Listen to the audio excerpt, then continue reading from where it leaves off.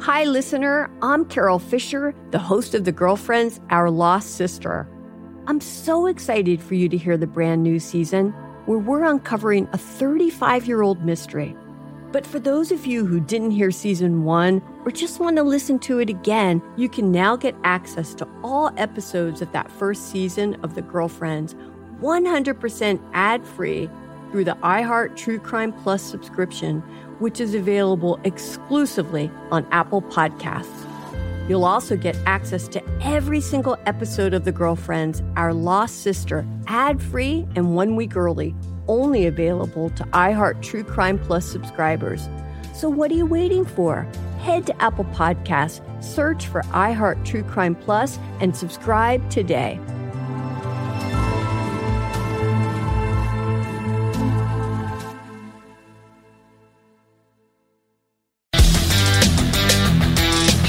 A warm and friendly hello, welcome to lovely Las Vegas. Because Jesse with myself, Jake Hughes, and now part of the VSiN family podcast.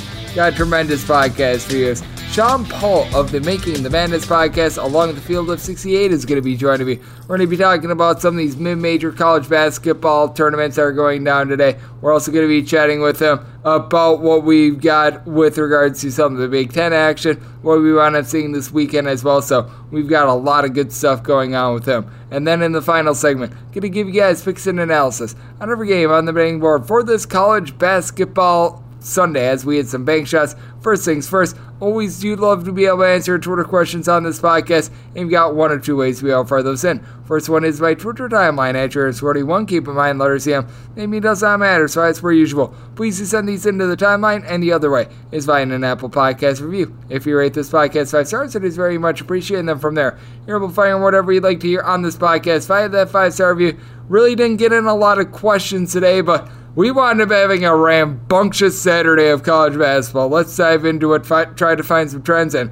try to get to know these teams a little bit better. Games from yesterday is Greg buzzing about. Here is the rowdy recap. It's not often I lead this off with the Southland, but this one warranted it. We wound up seeing a 4-overtime game in which a team all by themselves wound up going over a north of 140 total. Houston Baptist in 4 overtimes knocks off McNeese State by a count of 149 to 144. The only reason why this wound up going to a 4th overtime is because McNeese State hit a 3 that looked like it was going to put this game on ice, but then some idiot winds up running onto the court. McNeese State gets a technical foul. That leads to free throws for Houston Baptist. They wind up tying it up from there, and then in the 4th overtime, Houston Baptist is able to get the job done. I've never seen anything quite like it. I mean, this was a game that literally had it all. McNeese State probably should have won it in regulation, probably should have won it in 1 or 2 of those overtimes as well. So, I mean, this was just a complete and utter calamity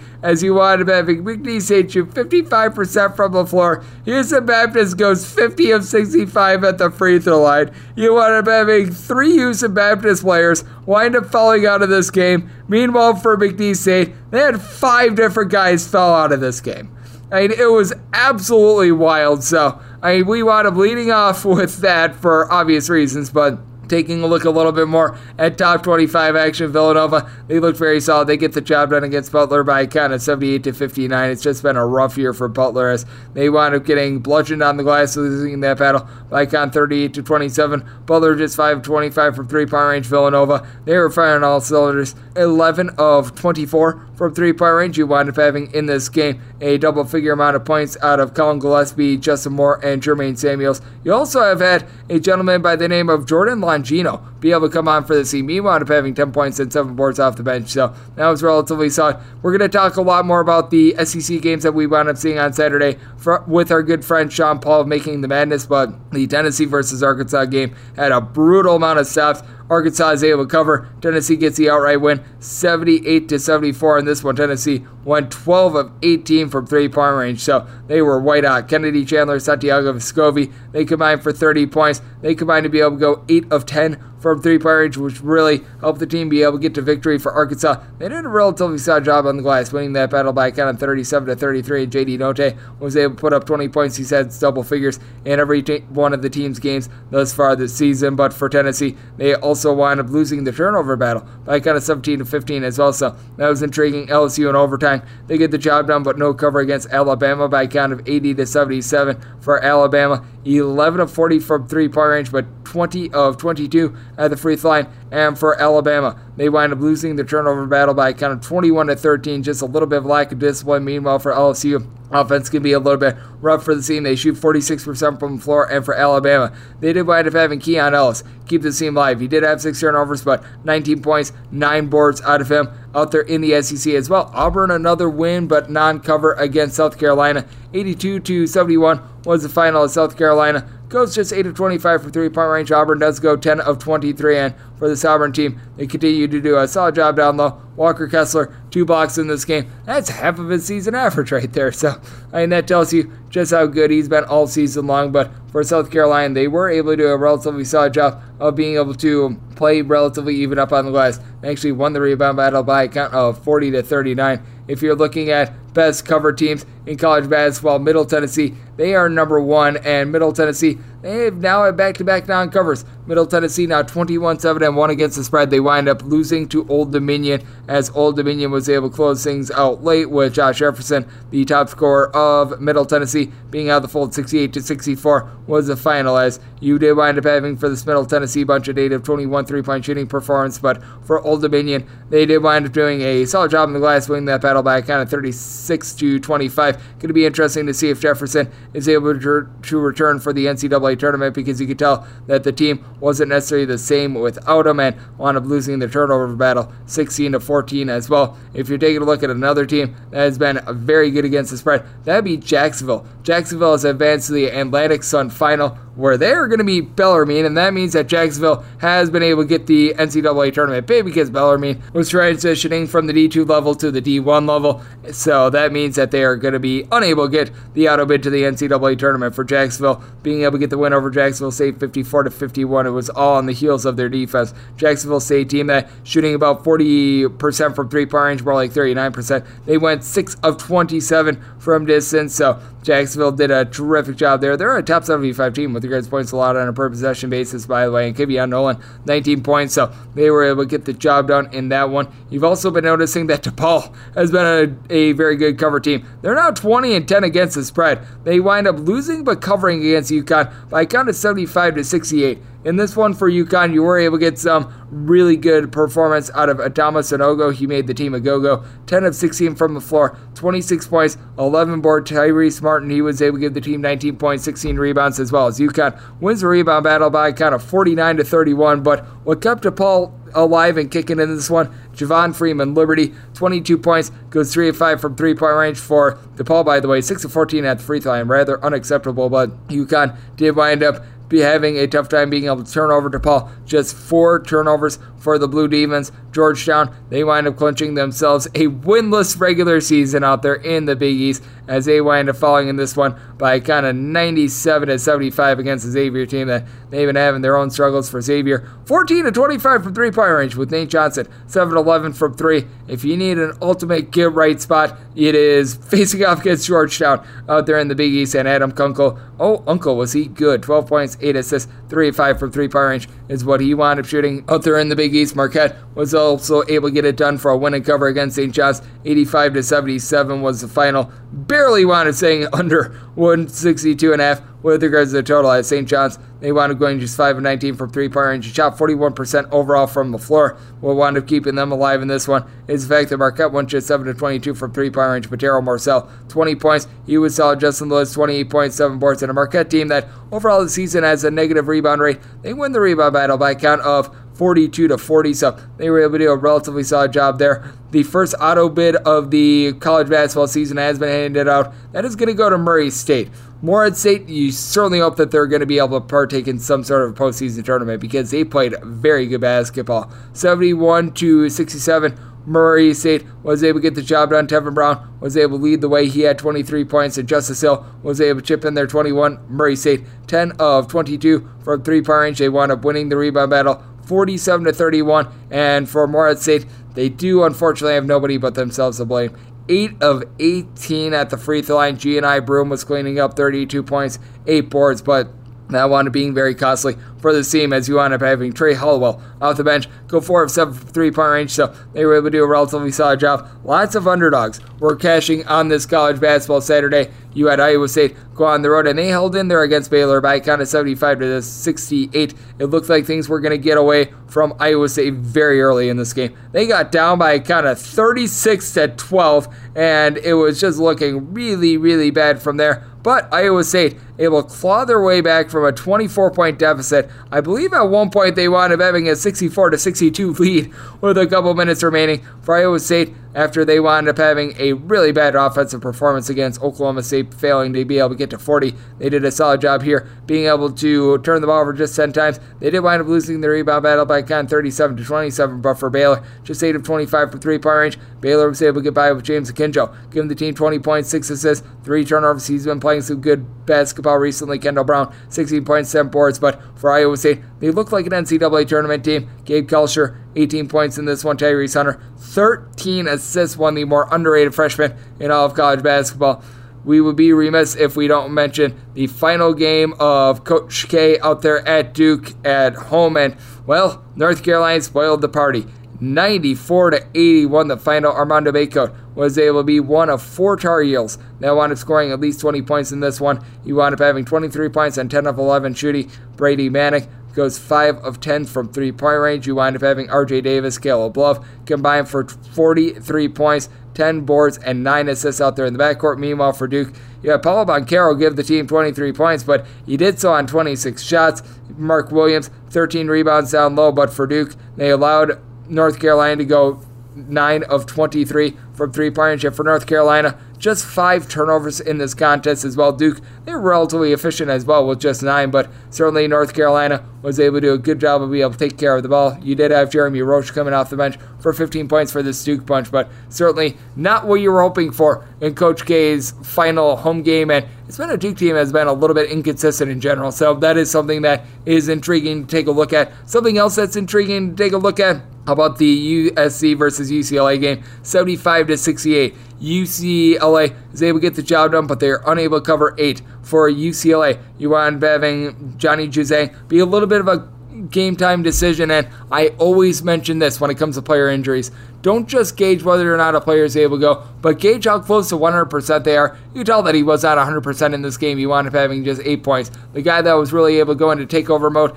that would actually be Jaime Jaquez. He wound up having 27 points, 6 boards, 4 assists, looked relatively solid. But for USC, they're able to hang in this game because they do go up 8 of 19 from three-point range. Wound up having Isaiah Mobley, who did not wind up playing the first time around when USC was able to get the win, have 20 points, 8 boards. He was able to keep the team very live in this one, but for USC, they wound up losing the turnover battle 15-1. This is a UCLA team that has been one of the best under control in all of college basketball, and they did a solid job here. If you wound up taking 6.5 with Texas Tech, this was absolutely brutal. 70-63. Kansas gets the job done in overtime, and they're able to cover 6.5. Wound up having a lot of late game fouling. Wind up getting Kansas to the window. David McCormick winds up going 10 of 10 at the free throw line. Kansas is a whole 28 of 36 at the charity stripe. Kansas wins the rebound battle by a count of 49-42. But for Texas, what kept them live in this game was the fact that they were able to have Courtney Ramey go off 3 of 5 3-point shooting, 18 points, 7 boards. So he did a very solid job for this team. And Texas as a whole, 8 of 22 from three-point range, shot only 34% from the floor. But Kansas, they wound up going 18 of 58 from the floor. So on their 2-point shots, Kansas wound up going 11 of 41, so the Texas defense was able to take hold. Even though the game wound up going to overtime, it was a game that wound up staying under the total. Kentucky, they wound up taking down a Florida team that has just not been good in these circumstances. They wound up playing those to a ranked team. They're either a slight favorite or a slight underdog. They once again don't get the job done. 71-63 the final. Oscar Tshiebwe, 27 points, 15 boards. Kentucky only winds up going 4 of 14 from three-point range, but Xavier Wheeler, despite the fact that he didn't look like himself, he was still able to give the team 13 points. Did wind up having 4 assists and 3 turnovers, so that was a little bit concerning. Ty Washington certainly didn't look like he was 100% either at 6 points in this one, but for Florida, 3 of 20 from three-point range. Colin Castleton was the only thing keeping this team live. 23 points, 11 boards, Everyone out there in the backcourt just could not fire it in from three-point range, and for Florida, they could only force Kentucky into 9 turnovers. Texas Tech takes a relatively tough loss. They wind up losing to Oklahoma State by a count of 52-51 for Texas Tech. They do go 7-21 from three-point range. Meanwhile, for Oklahoma State, 5 of 23 from distance, but Oklahoma State won the battle on the glass, 41-37. Oklahoma State unable to go to the NCAA tournament, so these games mean all the more to them. Moussa Cisse, 5 blocks, 10 boards, just 4 points, but made his impact down low. And for Texas Tech, a bunch that wound up having 15 turnovers in this contest was unable to overcome them. Purdue was able to get a win, but they didn't necessarily look too convincing in it. They wound up taking down Indiana by a count of 69-67 for Purdue. They were having themselves a nice lead early in this game, and then it got to a situation which it looked like they could potentially lose the game. Purdue winds up getting up 33-20 early on, and then Indiana actually held the lead with about 6 minutes remaining. Eric Hunter was able to do a good job of being able to bail out Purdue in this game. He wound up having 17 points, 5 assists, 5 boards. He was able to do a solid job there. Zach Edey was able to give you 11 boards for this team as well. And for Purdue, they go 9-24 from three-point range. Defense has really been killing this team. Indiana, they do wind up going 10-10 at the free throw line despite going just 5-20 from three-point range. Stayed alive in this game because Race Thompson was able to give the team 10 boards down low. And Xavier Johnson, guy that has been not necessarily doing a great job of being able to dish out the ball, 18 points, 12 assists, did 2 turnovers. Only Purdue could help make him look that good in that spot. You did wind up having Arizona look very, very good. Cal, ever since they wound up losing Andre 3000 Kelly, has been absolutely terrible. 89-61, the final in this one. For Arizona, they wind up shooting 62.5% from the floor. Cal got their style. Cal plays very, very slow. Arizona just wound up beating them at it. Just 8 turnovers in this game. You wind up having Umar Ballo coming off the bench, 16 points, 5 boards. You really didn't have the starters do a whole heck of a lot for this Arizona team. Kurt Kadisa was someone that wound up coming in off the bench in this one as Justin Kier got the start. 13 points. He did not wind up having a single turnover in this game. And for Cal, they go, there's 3 of 15 from three-point range. They did have Jordan Shepard give the team 16 points, but needed 14 shots in order to get there, so that was a little bit brutal out there. You did wind up seeing some interesting ACC action as well. Like 15 million billion made threes in a row. Wound up pushing Virginia versus Louisville over. Virginia gets the job done 71-61. A team that is still live for an NCAA tournament berth. They were able to get 15 points, 12 boards, 5 assists, and 5 steals out of Reese Beekman. And it's a Virginia team that all of a sudden you got to give them a little bit of credit. This is a team that down the stretch they've been able to play some halfway decent basketball.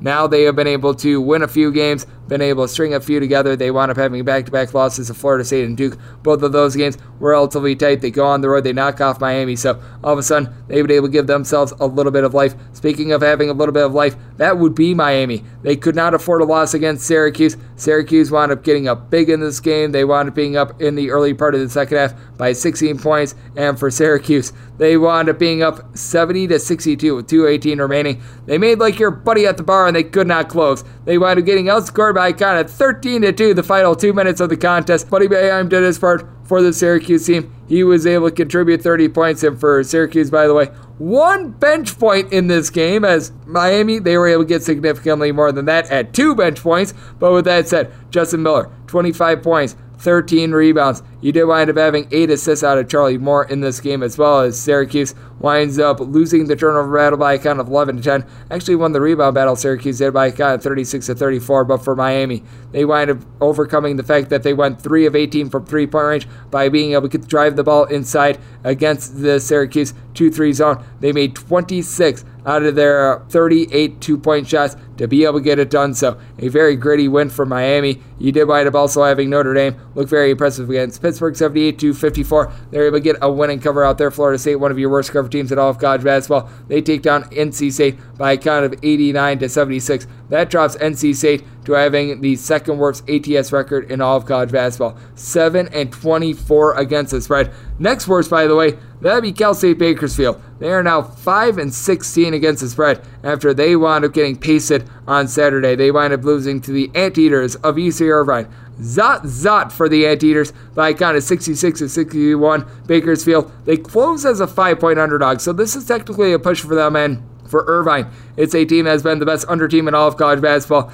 this total barely winds up going over, so it does wind up hurting. They're a little bit of an under streak there, but for Irvine, you still take a look at it. This is a team that, out of their games, they have played 6 overs, 15 unders, and 2 pushes. The only team that has a higher rate to the under, ISMP, Georgia State, and Eastern Illinois. And speaking of Georgia State, they were able to survive and advance out there in the Sun Belt Tournament. They take down Arkansas State in a game that was not very high scoring, 65-62. The final. This is just not your traditional Georgia State team, a team that typically goes bombs away from three-point range. They were unable to do that in this game as they wound up going 4 of 21 from distance. Norshad Omier was able to give the team 21.17 boards for Arkansas State to be able to keep them live in this game. So that was another intriguing result. Bowling Green is right now your top over team in all of college basketball. The team that has been really doing the number 2 job with regards to over rate in all of college basketball, that'd be Princeton. UMass has been able to play a couple more overs as well, but Princeton, 17 overs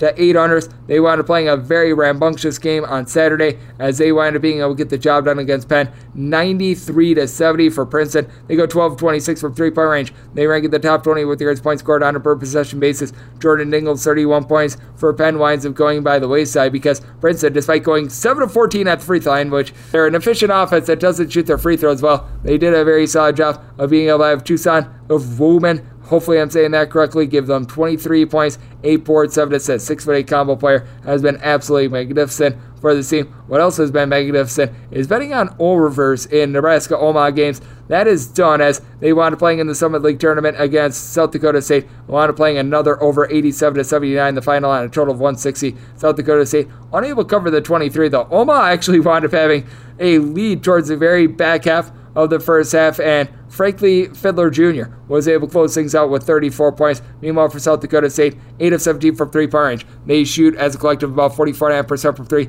Nobody else shoots north of 40% from three-point range. So that has been intriguing to take a look at. Texas A&M has actually been one of your better over teams in college basketball as well. 20 overs to 10 unders for them, and on Saturday, they wound up being able to get the job done against Mississippi State by kind of 67-64. Hurt that over rate because this is one that wound up going under the total line for Mississippi State. 2-point underdogs unable to get there. Mississippi State has been unable to close all season long, and in this case, it's very nearly Texas A&M that was unable to close. They wound up having a 16-point lead with 7:51. Furious run by Mississippi State, but they have no three-point shooting right now. They went just 1 of 4 from distance. And for Texas A&M, a team that's trying to claw their way into the NCAA tournament, Quinn Jackson helped out with that. 18 points, 4 steals for Texas A&M. They forced Mississippi State into 15 turnovers, and now Mississippi State is having a tough time being able to get into the NCAA tournament. Northern Colorado has also been a very rambunctious team to the over. On Saturday, they wound up playing a high-scoring game against Montana State. Montana State gets the job done 87-85 as you wound up having Northern Colorado shoot 54.5% from the floor, and Montana State, they wound up going 50% from the field as they were able to do a really solid job of being able to get some unexpected production. Nick Gonzalez along with Great Osbar, pair of guys that average right around 5 points per contest. They both had 19 points apiece. So it's Montana State team that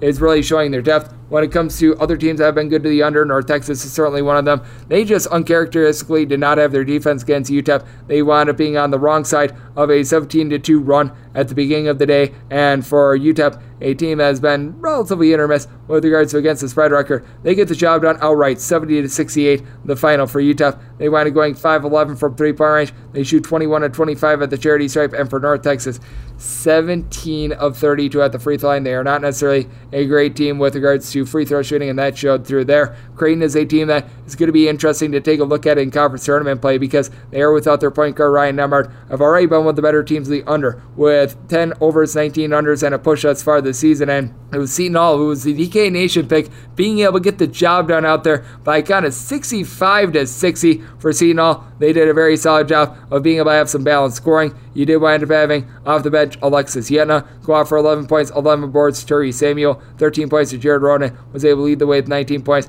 Now, Seton Hall only went 4 of 7 at the free throw line, hit a few free throws late for Creighton. They go 8 of 24 from three-point range. You can tell that they were a little bit disjointed with their offense. 14 turnovers for them. Meanwhile, just 8 for Seton Hall. So Seton Hall was able to get the job done out there. Hawaii has also been surprisingly a really good under team. 7 overs, 16 unders, and a push out there in Big West play. They were able to get an over against CSUN, though, as they just wound up completely bludgeoning one of the worst teams out there in all of college basketball. CSUN winds up taking a bad loss by kind of 84 to 62 in this one. Hawaii, a team that's been a little bit short-handed with Noah Coleman dealing with an injury. They wound up going just 7 of 23 from three-point range, but went 27 of 36 at the free throw line to be able to get that one to the window. Arizona State has also been a good team to the under. Just 9 out of their 30 games have wound up going over the total, and they wound up playing another low-scoring game on Saturday as they wound up pulling it out against Stanford, 65 to 56. Barely able to cover the 6-point spread, as it was a case in which Stanford was up in this game throughout much of the first half. It was a little bit touch and go in the second half as side 52 to 52 with 5:35 remaining, and then Stanford, well, they did what Stanford always does. Turns the ball over. 21 turnovers to 19 made buckets in this one. Arizona State, a top 75 team with regards to points allowed on a per possession basis, went just 2 of 17 from three-point range, but 18 points out of Marion Jackson was able to help them be able to get the job done in the spot when it comes to what we're going to be seeing out there in the Sun Belt in general. I did mention the Georgia State win. Wound up seeing a nice upset with Louisiana being able to take down Texas State 79 to 72, the final for Louisiana. They go 6 of 14 from three-point range, and their duo of Theo Akwuba, coupled with Jordan Brown, a combined 19 boards, and for Jordan Brown, he was just flat out the best player out there on the floor. 31 points, top seed out there in the Sun Belt, goes down with Texas State, shooting in this game 7 of 20 from three-point range, but just could not put the clamps down on defense. Troy is going to be advancing to face off against Louisiana, 69 to 62. They take down a Little Rock team that they were game in this one as well, 6 of 15 from three-point range. But Troy, they went 10 of 22 from three, despite not necessarily being a great three-point shooting team. They did commit 15 turnovers, but Troy, top 75 team with regards to points allowed on a per possession basis. They get it done. Appalachian State, they get a over and a win, 73 to 60. They've been one of your top teams with regards to fewest possessions per game as well. The Missouri Valley Conference Final is going to be involving Loyola Chicago and Drake. We just noticed it time and time again with regards to the Missouri Valley Conference Tournament. Unders hit like wildfire. I don't know what it is about the arena, but it leads itself to a whole bunch of unders. In the first game, Loyola Chicago held Northern Iowa to just 43 points. Northern Iowa could not hit water if they fell out of a boat. 4 of 24 from three, 23% from the floor. Meanwhile, Loyola, they wound up having Braden Norris go out for 19 points. He did turn the ball over 6 times, but did wind up going for 6 from three-point range as well, so that was able to get it done there. And then Missouri State and Drake required overtime. Drake got it done by being able to have some relatively solid shooting of their own from Tucker DeVries. DeVries, 23 points, 3 assists. He winds up going 6 of 16 from the floor, but 8 of 8 at the charity stripe. Drake, 17 of 19 at the free throw line. And for Missouri State, you did have Gage Prim give you 21 points, Isaiah Mosley 27, but the ancillary pieces, the guys off the bench, a combined 4, so that was not able to help them out there in the SoCon tournament. You very nearly saw Sam Iamford blow a 22-point halftime lead, but they were able to get the job done as a little bit of a money line underdog. They wound up taking down Greensboro by kind of 66 to 64. Samford wound up having Quez Glover go out for 19 points in this game to be able to lead the way. They also wound up losing the rebound battle by 32 to 30, but went 10 of 25 from three-point range, and they're going to be facing off against Furman, who wound up taking down Mercer 80 to 66, just absolute domination by Furman, and they've got a guy in Jalen Slauson who's able to go off for a triple-double on any given night. He wound up having 15 points, 4 boards in this one. Furman, 9 of 22 from three-point range, and it's going to be Wofford and Chattanooga who is going to be taking part in the other SoCon semifinal. You wound up seeing it out there in the Northeast Conference. You wound up being able to get some good results from the top seeds.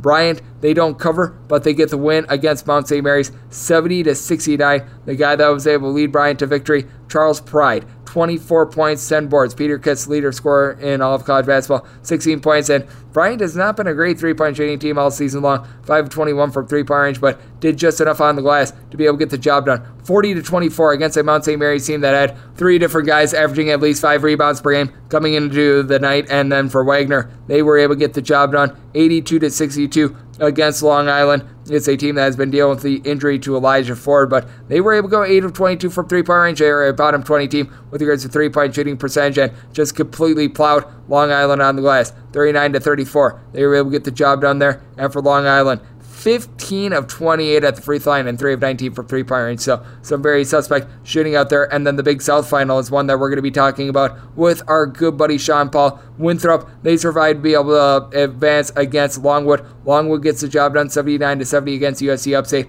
And for Winthrop, 76-67. They wind up taking down a Gardner-Webb team that entered into this game in the top 50 with regards to defensive efficiency for Winthrop. They go 7 of 16 from three-point range. Corey Hightower, 20 points, 5 boards to be able to pace Winthrop. And then for Longwood, they were able to have a very solid performance out of Mr. Isaiah Wilkins, was able to get the team 13.7 boards. You wound up also having Justin Hill, Deshaun Wade, both give you 18 points apiece as Longwood, 10 of 20 from three-point range. You know it's also very efficient. Just taking a look at everything that we're getting in college basketball in general. You take a look at what we've gotten in the last 7 days. We no longer have to take a look at home underdogs because, well, we've got a whole bunch of neutral court games moving forward. But when it comes to home underdogs, it's been rough for them all season long. Last 7 days was a little bit more forgiving, 41-40 against the spread in this time span. 155 overs, 151 unders over the last 7 days. Underdogs have been halfway decent, hitting at about 51% clip. If you just take a look at Saturday and Saturday alone, you did wind up having underdogs go 53, 51, and 1 against the spread. You also wind up seeing home underdogs go 12 and 13 against the spread, but you also wind up seeing the over hit big time. 60 overs, 43 unders. Most of these wind up happening in conference games. And if you're just looking a look at the last 30 days in general in college basketball, 822 overs, 761 unders. That is a 52% hit rate. I do think that we're going to see a lot of unders moving forward, and something that you can take the over on. Being smarter with having Sean Paul being able to join this podcast. He brings it every time he joins me. Does a great job with the field of 68. Coming up next, we're going to be chatting with him about some of these mid-major conference tournaments, what we wound up seeing from Saturday, and a little Big Ten play. That's coming up next right here on Coast to Coast Hoops with myself, Greg Hughes Peterson, now part of the VSiN Family Podcast.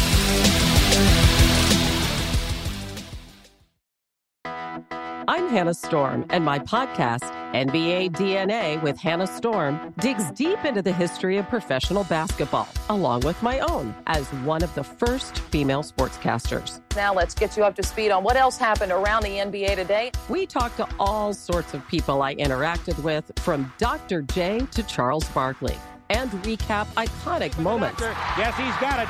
Here he comes.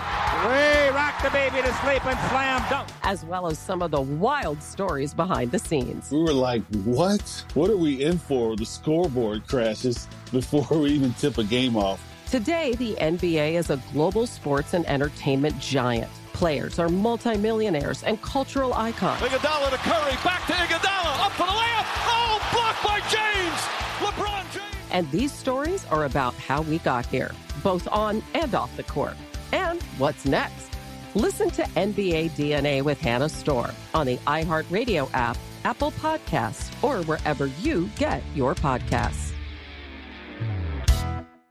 The Nikki Glazer Podcast. Her roast of Tom Brady stole the show. Now she's talking about it on the latest episode of the Nikki Glazer Podcast. I said, tell Tom Brady that I'm the Tom Brady of roasting. Lots of people roasted the GOAT, but only Nikki is still being talked about. Every time I refresh my DMs, it's 14 blue check marks of people I didn't even know who knew me are writing like paragraphs to me. Hear that in all episodes of the Nikki Glazer Podcast on America's #1 podcast network, iHeart. Open your free iHeart app and search the Nikki Glazer Podcast to start listening.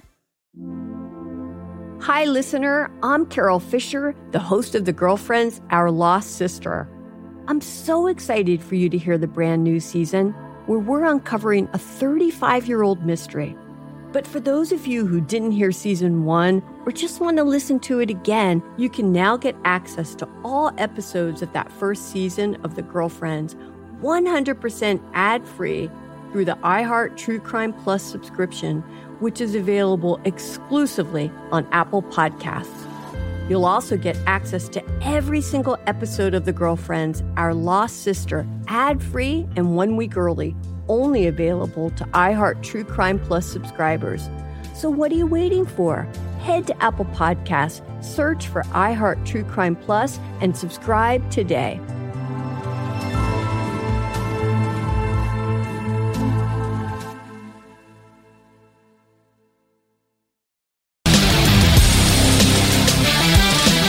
Here in Lovely Las Vegas for Coast to Coast Hoops with myself, Greg Hughes, and now part of the VSiN Family Podcast.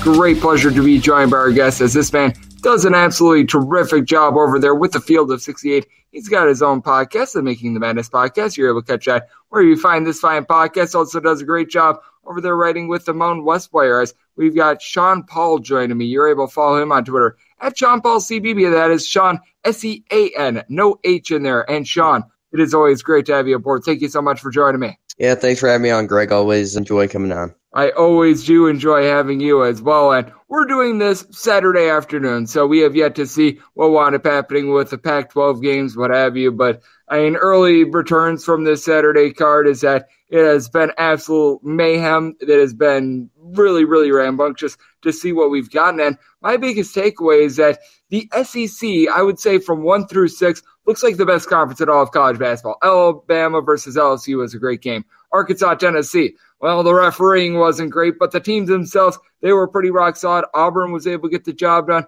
Not sure how you're feeling about the SEC, but was very impressed by the play that we wanted to see on Saturday out of all those teams. Yeah, I think it's clearly Kentucky's league. I think they're by far the best team. I'm not sure there's a single team that's going to make it past the Sweet 16 besides Kentucky. I think Tennessee has that kind of potential, but you're not playing home games in the NCAA tournament, and that's where they've been really good this year. They've been questionable on the road and on neutral courts, so they're undefeated at home, but I'm not sure how much stock we're putting into that. They need to have some big games from Kennedy Chandler if they're going to go far, and I think we saw some of the limitations of Arkansas today. Their offense can really struggle at times. Yeah, but I do think that it's going to be really interesting to see how this conference winds up doing, because I think this year, more than ever, it is really going to be a matchup-by-matchup sort of ordeal, because we wound up seeing it on Saturday as well. Wound up seeing a team in Villanova look rather impressive against Butler. Now, granted, it's against Butler, but we've seen Villanova have their highs and lows this year. They're really a battle-tested team.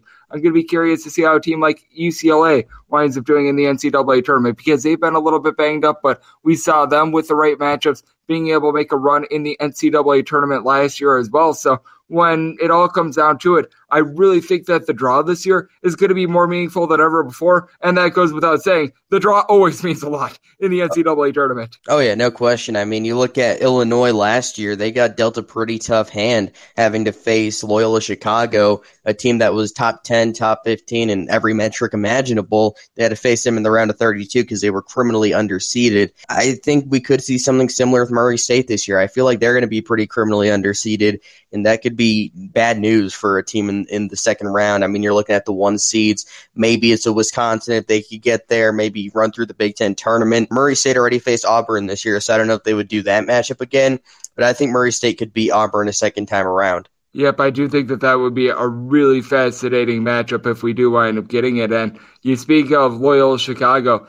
With a win over Northern Iowa on Saturday, I feel like this team should be in the NCAA tournament. I think that they're going to be pesky. We don't know who they're going to be facing in the Missouri Valley Conference final to this point, but I do like what I'm seeing out of this Loyola Chicago team. I think that they're going to match up well no matter who they wind up facing, whether that be Drake or Missouri State. But I do take a look at this Loyola Chicago team. I would say it's a team that they wound up underachieving a little bit towards Missouri Valley Conference play. I didn't necessarily like what I saw from them, but just with the way that this offense is structured, the way that they've got so many guys on the floor that are able to shoot threes, I think that that's going to be a matchup that everyone's going to want to avoid in the NCAA tournament. Yeah, Loyola Chicago, their experience, Drew Valentine's doing a good job in year one. They've had some struggles, but they got Marquise Kennedy back. They seem to be getting things going at the right time. They had a convincing win over Bradley. So even if they lose to either Missouri State or Drake, whichever team ends up winning that one, I think they probably should be in the NCAA tournament, even if it's in Dayton.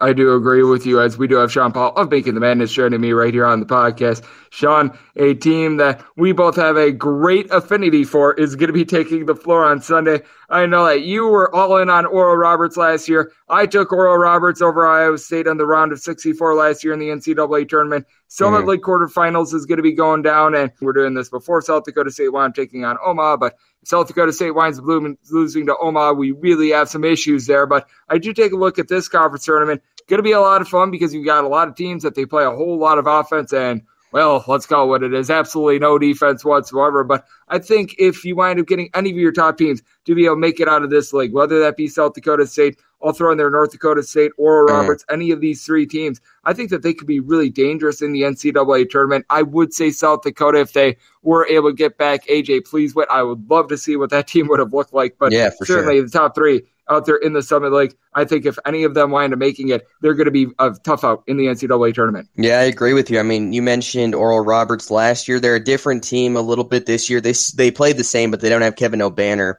and they haven't really had someone that can pick up that role that he had last year. They have a few guys kind of in there, and they go a little more with the traditional 5-man with Elijah Lufile, who was hurt last year, so he wasn't able to play. So he plays a little more of that traditional 5, and they have some more reliable guards with Trey Phipps and Isaac McBride coming in as transfers. So I think Oral Roberts, I think we're going to end up seeing South Dakota State Oral Roberts in the title game. And they played 2 really fun regular season games this year. So I'm all in on a round 3. I think South Dakota State is just really good this year. So I think they'll be able to come out of that. But if Oral Roberts makes a tournament again as a 15 or a 16, I wouldn't want to see them in the first round. And to put this into perspective with South Dakota State, they're a team that they rank in the top 10 in all of college basketball with regards to points scored on a per-possession basis. But their three-point shooting absolutely lights the NCAA blaze. Going into Saturday, they were shooting as a collective 44.3% from three-point range. Nobody else in college basketball is shooting above 39.9%.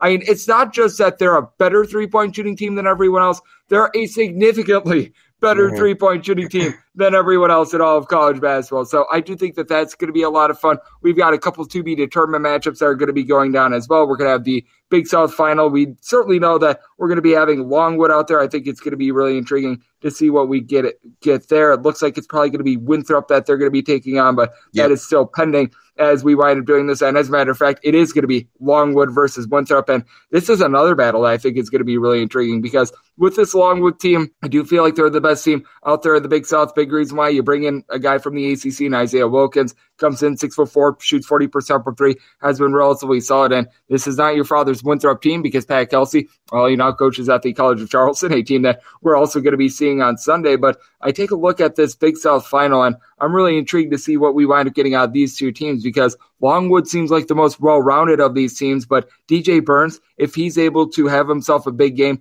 I'm really intrigued by him because for some reason he only plays like 22 minutes a game, but he gives you like 15 points in those 22 minutes. Longwood's going to have some real problems defending DJ Burns. I can already see it now. They allow opponents to shoot 53% from two-point range. Their tallest player that they play down low is Zach Watson. He's 6'7". DJ Burns is just impossible to stop for most players, especially for 6'7" guys. So they're probably going to have to double team him and hope that works, but that could also leave shooters.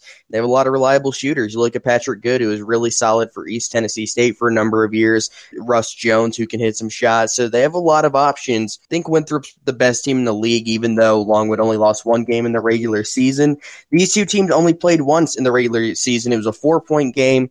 92-88, and Winthrop, I think that was like their third game in 5 days, so they were in a tough stretch there. Similar stretch. I mean, they've played a lot recently, but I think Winthrop's just a better overall team. I do think that it's going to be really intriguing with this one because Winthrop, as you mentioned, Corey Hightower along with Patrick Good, both of these guys are able to bomb it from three-point range. Longwood, they seem to be a team which a whole is greater than the sum of its parts. They've got some really good guys that just know how to contribute for this team. Justin Hill has been a guy that has been able to intrigue me as well, so I think that that's going to be an absolutely tremendous matchup now that it is confirmed, as we do have Sean Paul of the Field of 68 along with the Baking the Madness podcast joining me on the podcast. And along with that as well, we're going to see the CAA really go and get off on Sunday, as you wind up seeing on Saturday William and Mary versus Northeastern. If either of these two teams wind up winning the conference tournament, something has went horribly wrong there. But I mean, with that said, it was one of the strangest conferences in all of college basketball in that UNC Wilmington was terrible during the regular season. Went 15-3, and they tied for the regular season conference crown with Towson. Towson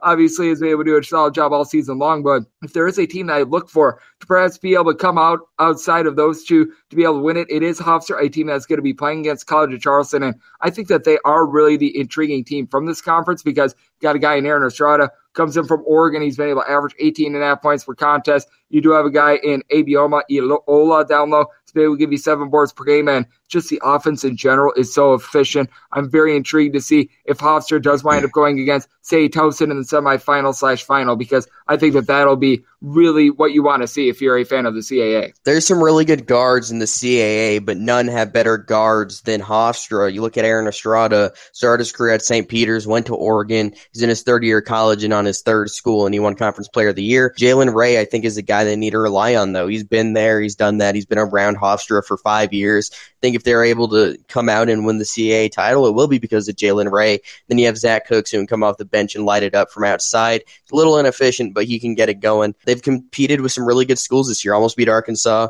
Almost beat Maryland. They almost did beat Arkansas. Houston. Oh, right. They did beat Arkansas. Almost beat Houston. Almost beat Maryland. So they've competed with a lot of schools, but they've also had some weird losses. I think they're the team I'd pick to win that league. Yeah, I think that that's going to be a really intriguing conference tournament, and I'm right there with you with Hofstra. I do think that they have a good chance to be able to get the job done in that conference tournament. And when it comes to what we're getting on Sunday as well, we're getting a lot of conference tournaments, but at the same time, a couple ranked teams are going to be in action as you've got a pretty loaded slate of Big Ten action. Wisconsin's going to be playing Nebraska. Nebraska's been able to win 2 straight. I certainly don't think that they're going to be making it 3 straight. I'd be very surprised if we wind up getting that game out there in the Big Ten. That I'm really intrigued to see is the Illinois versus Iowa game, because first time around when these two teams wound up playing, Illinois got the job done against Iowa in December in a game in which Illinois won the rebound battle. I'm not even kidding here, 52-24. So certainly I think Iowa is going to do a little bit of a better job on the glass, but I take a look at this Iowa team. They've been able to win 5 straight games. They've been able to play a little bit better away from Carver Hawkeye Arena. I just still feel like I've got my trepidations with them because the defense is always a little bit suspect for Illinois. They didn't necessarily have the sexiest performance against Penn State, but they were able to get the job done. I think that this is going to be a case in which a home court is going to be meaningful for Illinois. I think that they're going to get it done at home, but I think that this is going to be really a good and intriguing game. Yeah, I'm going to take Iowa. I think they're the best team in the Big Ten. I mean, they've been really impressive of late. Keegan Murray, I think, should be the National Player of the Year. It's him, Johnny Davis, or Oscar Tshiebwe. But when you look at the consistency all year, Keegan Murray's been the most consistent of the bunch, averaging 23 a game, 56% shooting, almost 40% from deep. And here's why I think they could beat Illinois. They can pull Kofi Cockburn away from the rim on the defensive side of the floor. That's where Kofi Cockburn struggles. He's a good rim protector, but if you're pulling him away, he's not going to be able to stay with some of the speedy players on the outside. You can go to a smaller lineup and put Chris Murray, Keegan Murray, and Patrick McCaffrey at the 3, 4, and 5, and Illinois is going to have trouble matching up with that. So I think they have some matchups that could give Illinois trouble. That's why I think Iowa will be able to win this one. I think it's going to be really intriguing to see what we wind up getting out there. And then a game outside the Big Ten that I'm also intrigued to see, Memphis versus Houston. Memphis first time around, they won on the road. They got the job done against Houston. I am not in on Penny as a solid coach or anything like that, but what I do like is the overall talent of Memphis, but I still take a look at Houston. Number 1 in the country with regards to percentage of their misses that they wind up corralling an offensive rebound on, top 20 in offensive efficiency, top 20 defensive efficiency. I do think that Houston goes on the road. They wind up getting their revenge. I'm not sure how you're feeling about this one, and I will say I am feeling much better about Memphis now, but I still think that Houston is a team that has the chops if they wind up getting the right matchups to be able to make the second weekend of the NCAA tournament and perhaps a Final Four. Houston wins games in 2 ways. That's dominating the offensive glass and the defensive glass for that matter, and defense.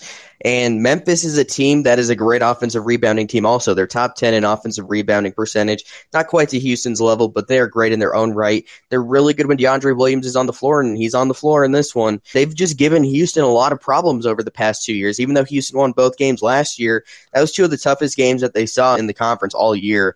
And then this year, I mean, I don't think anybody saw Memphis beating them in Houston. They just gave Houston trouble all game. I think we're going to see more of the same. I think Memphis is more talented. Obviously, Kelvin Sampson has the significant coaching advantage, but it's a home game for Memphis. They need this one. I think they're going to come out with the win. I think it's going to be really good to see what we wind up getting out there in Memphis on Sunday. And I think that the Sunday card in general is going to be really solid. And Sean, I know that you're doing just such an amazing job of taking a look at all these college basketball games. You're doing great work over there at the Field of 68. Got your own podcast. The Making the Madness podcast, Mountain West Wire, is also a place where people are able to get a lot of your written work. So love to get people at home. Just know what's on tap for you the next few weeks and the platforms that they're able to follow you on. Yeah, I'll be covering a lot of the conference tournaments, NCAA tournament. Hopefully going to be right on some of the Cinderella picks for this year, and you could find all that on Twitter for me at Sean Paul CBB. Sean did an absolutely amazing job last year. Like I said, he, much like myself, was on Oral Roberts last season. The guy knows how to be able to sniff out these mid-majors. He covers it all from the Power 5 all the way down to the Big South like we were talking about on this podcast. Sean, just a wealth of knowledge of college basketball, and it's always great to get him on the podcast. So big thanks to Sean for joining me right here on Coast to Coast Hoops, now part of the VSiN family of podcasts. Coming up next, it is that time of the podcast to give you picks and analysis on every game on the betting board for this college basketball Sunday as we hit some bang show.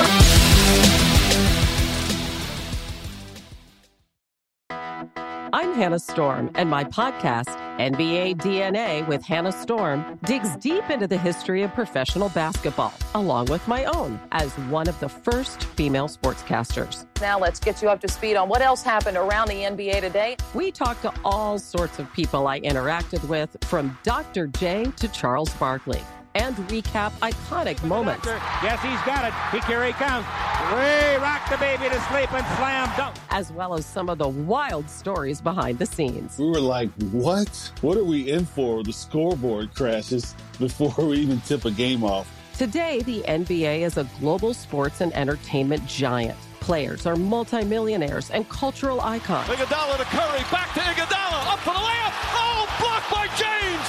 LeBron James. And these stories are about how we got here, both on and off the court. And what's next? Listen to NBA DNA with Hannah Storm on the iHeartRadio app, Apple Podcasts, or wherever you get your podcasts.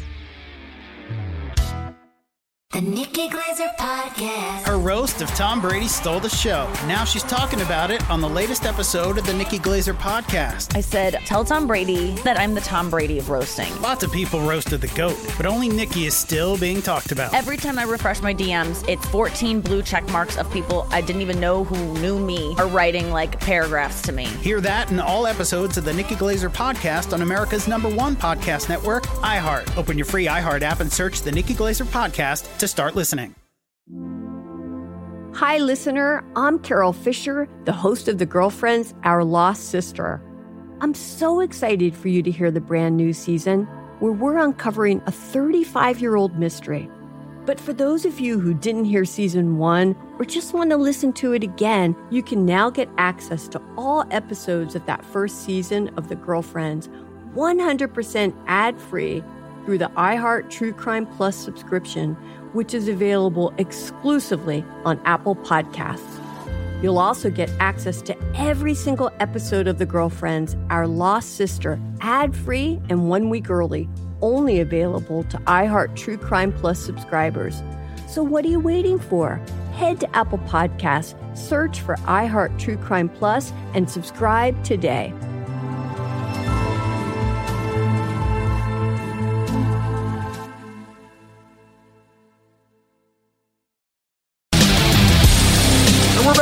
Las Vegas for Just Gossips with myself, Greg Pierce, and now part of the VSiN Family Podcast.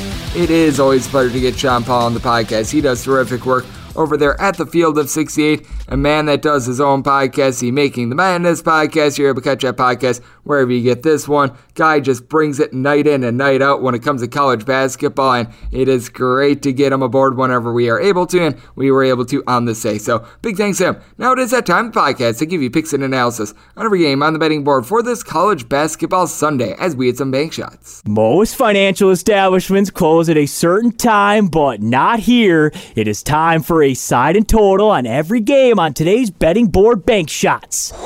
Do note that, as per usual, any changes that are made to these plays will be listed up on my Twitter feed at JarenScorty1. Going to be going in the Las Vegas Rotation order. What that means is that the games out there in the Big Ten are going to be first, and then from there, we're pretty much going to be getting all conference tournament action with games out there in the smaller conferences being at the bottom. So, like the Big South Final, you're going to be getting stuff like the America East quarterfinals, those are going to be at the bottom. And when you wind up coming out to Las Vegas, instead of typically saying, oh, I want to place a bet on SMU, for instance, you would instead give the rotation number of 814, which is why I do wind up giving those out. And a lot of books, a lot of apps, they do wind up placing their games in this order as well, which is why I do wind up utilizing it. So let's waste no more time and let's dive into it. We start with 801, 802 on the betting board. Lots of Big Ten action today as you've got Penn State. They're going to be hitting the road face-off against Rutgers. Rutgers is finding themselves as a 5.5-point favorite, and your total on this game is 124. I did wind up saying my total at 125. So here at the 124, I'm going to be willing to take a look at this total over. Now, I will admit I'm doing this a little bit earlier since I wound up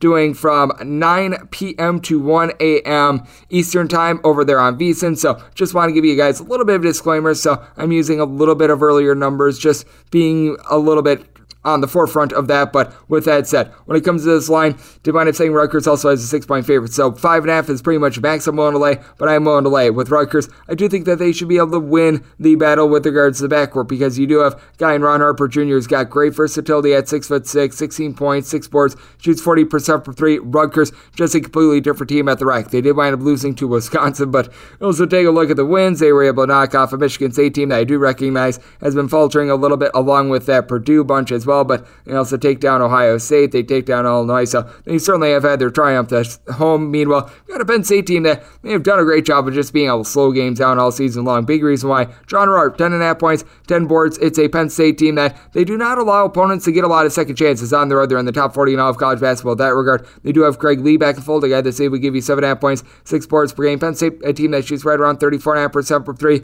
The key here is going to be Jalen Pickett out there in the backcourt. He's been able to get this team 12.5 points, right in the pocket of about 4 boards, 4.5 assists. Been able to do a solid job there. Seth Lundy, Sam Sessions, they combined to be able to give you about 23.5 points per contest, and Sessions does shoot 42% from 3, but Rutgers, a just completely different team at the rack. They give up about 15 points fewer per 100 possessions basis at home rather than on the road. Geo Baker has come up big for this team. He's able to give out nearly 4 assists, 12 points per contest, but Paul Muke has really been able to do a good job giving you a little bit over 5 assists per contest. Guy that at home gives out more like 6 assists per game now is a guy that shoots in the mid-30s from 3-point range, just had 7 points or fewer in each of the last 3 games. I think that this is a total that just went a little bit too low. Penn State is good at being able to control games. They are in the bottom 30 with regards to possessions per game. The defense has been there. Penn State, a mid-offense with regards to points scored on a per-possession basis. They're right around 180th, and that does wind up declining whenever they are on the road. But Penn State is also a team that they are going to have a tough time with Rutgers, just the way that they wind up playing at the rack in general. I do think that Rutgers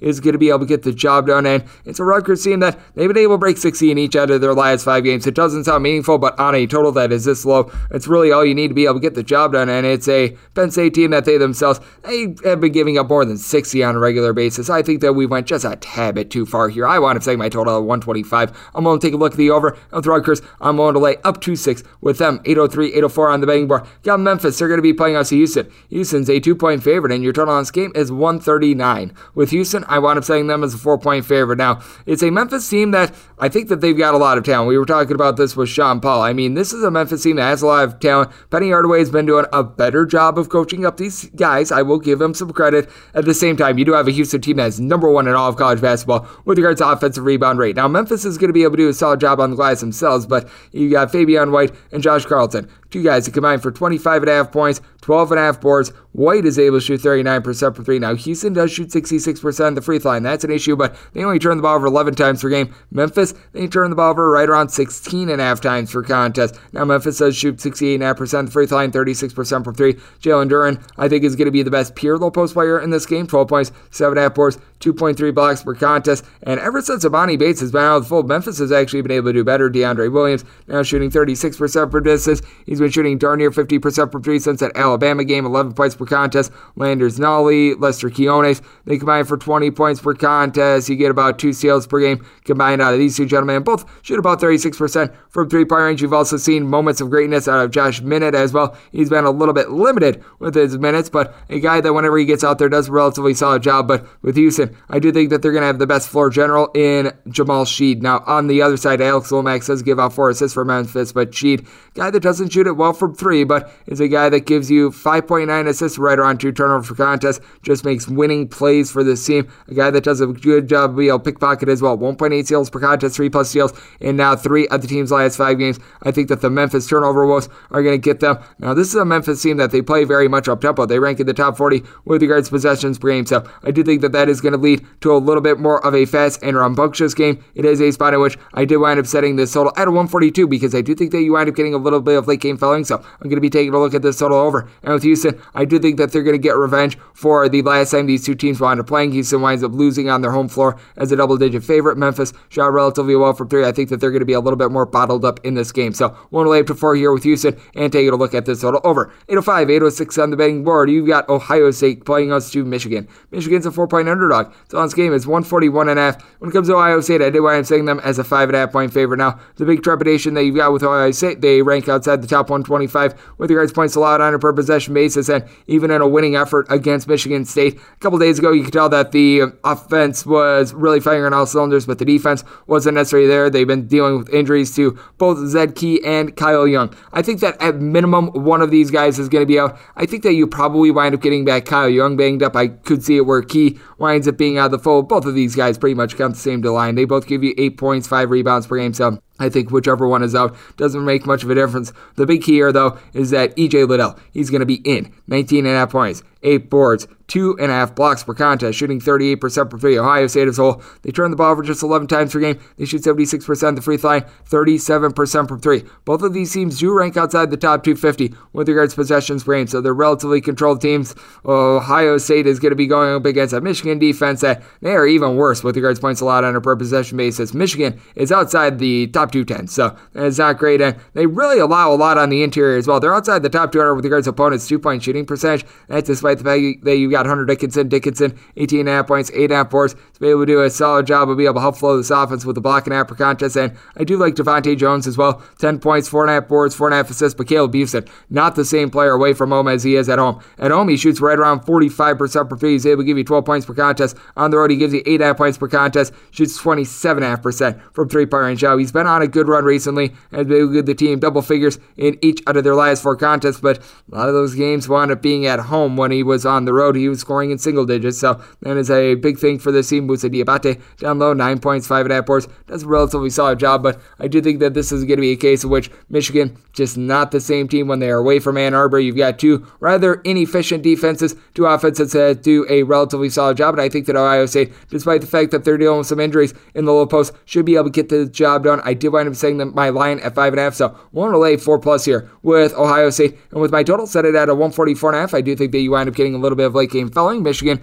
they shoot right around 73.5% at the free throw line. Ohio State even better, so looking at the over, I'm willing to lay it here with the Buckeyes. It is 7-808 on the betting board. You've got Wisconsin, and they're going to be playing us in Nebraska. Cornhuskers are a 14-point underdog with your total on this game, 149. I do think that we went a little bit too far with regards to this total. The last time these two teams wound up playing, Wisconsin was able to go on the road, and they were able to get the job done against Nebraska. You may recall there was a late 3 by Nebraska to wind up getting a push on a lot of totals. That was a final of 73-65. I think that things are going to be a little bit more rambunctious in this game, but I could see things being a tad bit similar. I did wind up saying my total as a result more around a 145.5 with this Wisconsin team. They've been able to have Johnny Davis just be absolutely magnificent. First time around, he had 13 points, 9 boards, and Wisconsin in that game with 10 of 22 from three-point range. They are facing a Nebraska team that, with regards to total possessions per game in true road games, they are number 1 with that regard, but with Wisconsin in that game, the first time around, they wound up just completely bludgeoning Nebraska on the glass, winning that battle by kind of 47-34, and it's a Wisconsin team that they've been able to do a good job with regards to holding opponents to one-and-done opportunities. They're in the top 25 in all of college basketball with that regard. Now, Nebraska comes in hot. They've been able to win each of their last 2 games.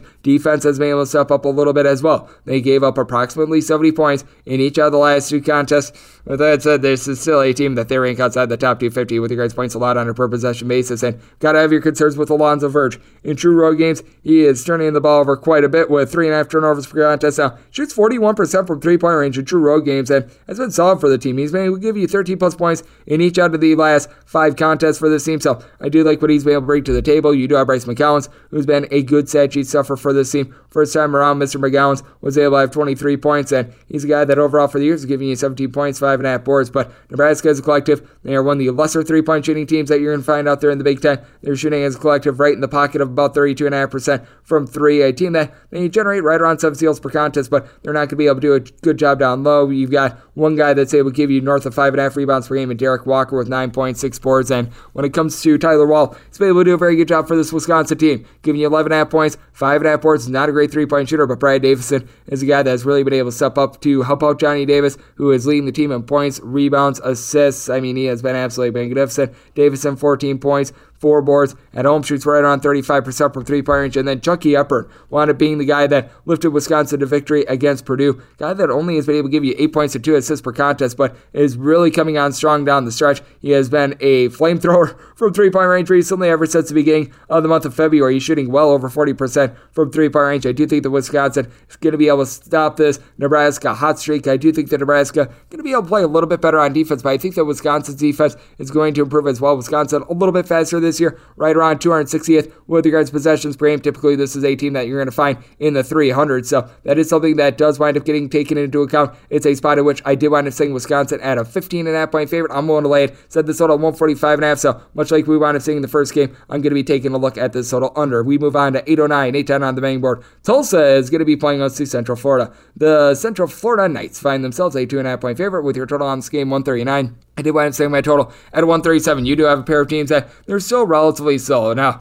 with regards to points allowed on a per possession basis, both of these teams certainly have had their warts, but you just take a look at both of these teams. They're not necessarily playing at a breakneck pace. Tulsa, 251st in all of college basketball, and you've got a Central Florida team that they're really not a whole heck of a lot faster at 190th. What I think is going to be very important for Central Florida is being able to do a solid job down low. Chekumbake Zhang, along with CJ Walker, have been able to combine for right around 12 boards per game. You've got a Tulsa team that they are very limited with what you're able to get down low. Jariah Horn has just had to become Mr. Do-It-All for this team, and Horn is a guy that at 6'7" has really been one of the most versatile players, I would even say, in all of college basketball, because you take a look at what he does for the team. 16 points, 6.5 boards, 1.3 steals per game, shoots 86% at the free throw line, 41% from three. You've got one other guy that gives you more than 3 rebounds per game. That'd be Ray Iduo. 8 points, 4.5 boards. Sam Griffin, he's able to give you 14.5 points. Chips in there right around 1.2 steals per contest. And Tulsa, they shoot 74% at the free throw line, so they do a relatively solid job there. But with regards to points allowed on a per possession basis, this is a team that they rank outside the top 275. This is just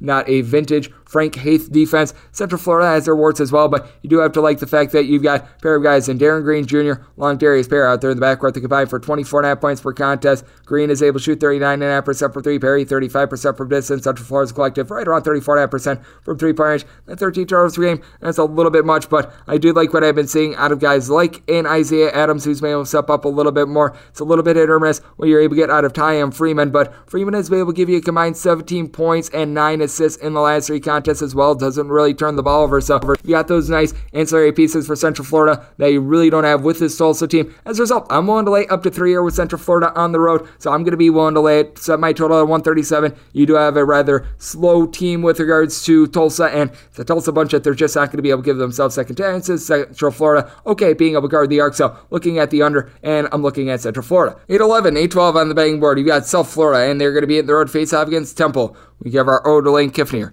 Go Owls. As Temple is finding themselves as a favorite in this spot of 10 points in your total on this game. It's 123.5 now. I recognize that South Florida is a rather anemic offense. They rank in the bottom 55 with regards to points scored on a per possession basis. Bottom 5 in all of college basketball when it comes to 3-point shooting percentage. But with that said, South Florida and Temple are both relatively stout defenses, with South Florida in terms of points allowed on a per possession basis.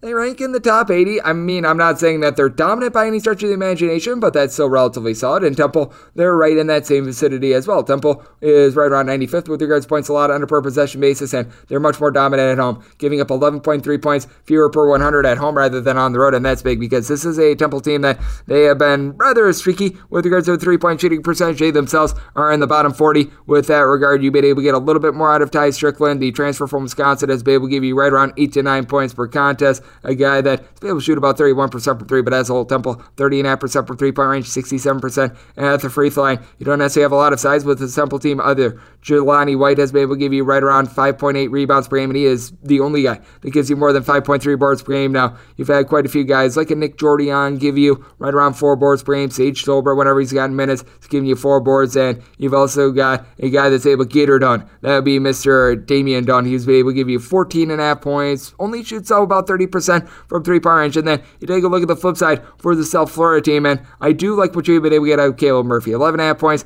3.3 assists. South Florida, 25.5% 3-point shooting team, but they do a solid job of being able to get right around 6.5 steals per contest. Javon Green, 9 points, 4 boards, 2 assists. Jameer Chaplin is now back in the fold for this team as well, a guy that wound up missing a few games, and he's been able to give the team a little bit of a spark. Right around 8.5 points, 4.4 boards as a 6'5", a little bit of a do-it-all guy. 7-footer Russell Chua is able to clog things up down low with right around 5.5 boards per game. I do think that you're going to get a rather slow, rather sloppy game. I did wind up saying my total at a 123.5. I'm seeing a 122.5 arise as well. I'm going to be willing to take the over in this spot just because I do think that this is a situation which something's got to give. You do have a South Florida team that they've been giving up a little bit more recently. 64 plus points in now 5 out of their last 6 games. And it's a Temple team that on defense, it's been starting to falter as well. They've given up at least 70 points in each of their last 4 games. Now, neither of these are necessarily high-powered, but I do think that it's going to be close enough to where you are going to be getting some late-game fouling. Both of these teams shoot right around 66 to 67% at the charity stripe, so got to figure that there's going to be quite a bit of late-game fouling. I did wind up saying my total as a result, 123.5. I'm looking at an over on a 122.5. When it comes to the spot, wound up saying Temple as a 7.5 point favorite, so I'm willing to take the points here with South Florida. As we move on to 8-13, 8-14 on the betting board, you've got yourself Tulane, and they're going to be hitting the road face-off against SMU. SMU, an 8 to 8.5 point favorite, and your total in this game are between 145.5 and 146.5. With SMU, I'm willing to lay up to 9 with them because this is an SMU team that is very well run out there in the backcourt. You've been able to have Kendrick Davis do a very solid job for this team. He's able to give you 19.5 points, chips in there, 4 boards, 4.5 assists, shoots about 36% from three-point range. As a whole, SMU, they shoot a little bit over 36% from three-point range, 74.5% at the charity stripe. You've got the Weathers brothers in Marcus and Michael Weathers. They combine to be able to give you just under 23 points. They also give you 13 boards, 4 assists. Both of these gentlemen shoot between 38.5 and 39% from three-point range. Emmanuel Bandamel has been able to give you 10.5 points per contest as well. Then you take a look at Tulane, a very top-heavy team. You've got the two Jalens, Jalen Cook, Jalen Forbes. They combine for 34.5 points per contest. You've been able to get a combined 3 steals. The both gentlemen shoot between 39 and 40% from 3 with between 76 and 79.5% free throw shooting. As a whole, Tulane does shoot right around 37.5% from 3, 75.5% the free throw line, but got one other guy that gives you more than 7.5 points per game. Kevin Cross does a good job down low, 14 points, 7 boards, 3 assists, and then Zion James also gives you 3 assists, 7.5 points per game, but outside of that, you're looking for someone like a Devin Baker to be able to step up. He's been able to give you 5.5 points per contest. Guy that's been a little bit of an interesting mixer and shaker, double figures in 3 out of the last 4 games, so to be able to step up a little bit more. RJ McGee has been a little bit more of a defensive stopper. Meanwhile, you take a look at the flip side, Zach Natal has been able to do a solid job for this SMU team, 7 points, low 30s, 3-point shooter, been able to get a little bit whenever he's been out there. Out of Stefan Turdovic, he has been able to give you 44% 3-point shooting at home, shoots right around 45% from distance, and has been able to give the team a combined 14 points and 7 boards in games against Houston and Tulsa recently, so he's been able to be a little bit of a nice cog for this SMU team. I do think that SMU has a chance to be able to get the job done against a Tulane team that has been rather shaky on defense, but with regards to their offense, it's been a top 100 offensive efficiency team. You've got an SMU team that, with regards to their defense, now they're in the top 75 with regards to points allowed on a per possession basis. Both of these teams, a little bit more of a brisk tempo, but not necessarily harebrained. Set the total at 145. I'm willing to go under, and with the SMU, I'm willing to lay up to 9 with them. 8-15, 8-16 on the betting board. Maryland hits the road face-off against Michigan State. Spartans are between a 5.5 and a 6-point favorite, and your total on this game is anywhere between 142.5 and 143.5. Michigan State, I believe that there's 7 losses in 9 games. That is tied for the most in a 9-game span in the history of Tom Izzo's regime over there at Michigan State. It is very shocking to see. I think that they're going to be able to get up off the mat in this one against a Maryland team that has been able to cover recently. I believe that they've now covered 4 out of the last 5 games, but with that said, I did wind up saying Michigan State as a 7.5 point favorite because I do think that you're going to be able to get some good 3-point shooting in this game. Got a pair of guys in Malik Hall coupled with Ty Walker. They combine for 17.5 points per contest. Both of these guys ranking the top 20 among qualifying players in 3-point shooting percentage. Walker, number 1 at 55.5%. Hall, 47.4% from 3-point range. Hall is able to give you 4.5 boards per game. Marcus Bingham Jr.,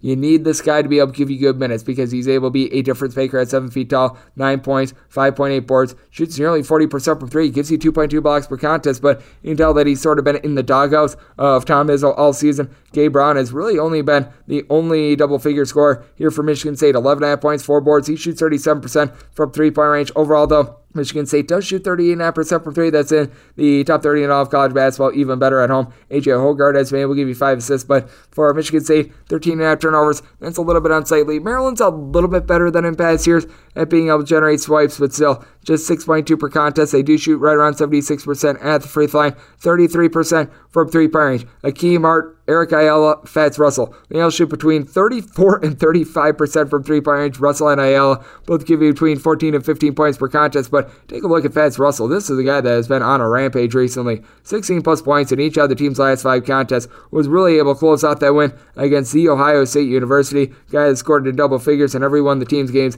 ever since January 21st. So I like what he's bringing to the table for this team as being able to get 1.3 steals per contest. Team leaves a little bit of something to be desired down low. Kuda Swab, along Dante Scott. They combine to be able to give you right around 12 boards per contest, but they don't necessarily do a good job with their interior defense. I do think that it's going to be a spot in which Michigan State is going to be able to get a couple couple threes to drop. Michigan State has been a team that has been playing at a little bit more of a controlled tempo. It's been a little bit tougher for them on offense, and it's a Maryland team that they've actually been able to find their defense a little bit more recently as well. So it is a spot in which I did wind up setting this total at a 139.5. Maryland a little bit faster than in the Mark Turgeon days, but still a relatively slow team. So I'm going to be taking a look at this total under, and with Michigan State, I'm willing to lay up to 7.5 with them. We move on to 8-17, 8-18 on the betting board. This is a DK Nation pick, as if you got Illinois, they're going to be playing us Iowa. Iowa's a 3-point underdog. Total is anywhere between 153.5 and 154. Gonna have to go mano a mano with my good friend Sean, because I do like Illinois in this spot. I wound up saying them as a 6-point favorite. Now, Iowa, they are on a 6-game win streak. They have looked very solid in the process, but at the same time, when it comes to this Iowa team, you do have a bunch that they leave a lot to be desired on defense, and especially on the road. They give up right around 11 more points per 100 possessions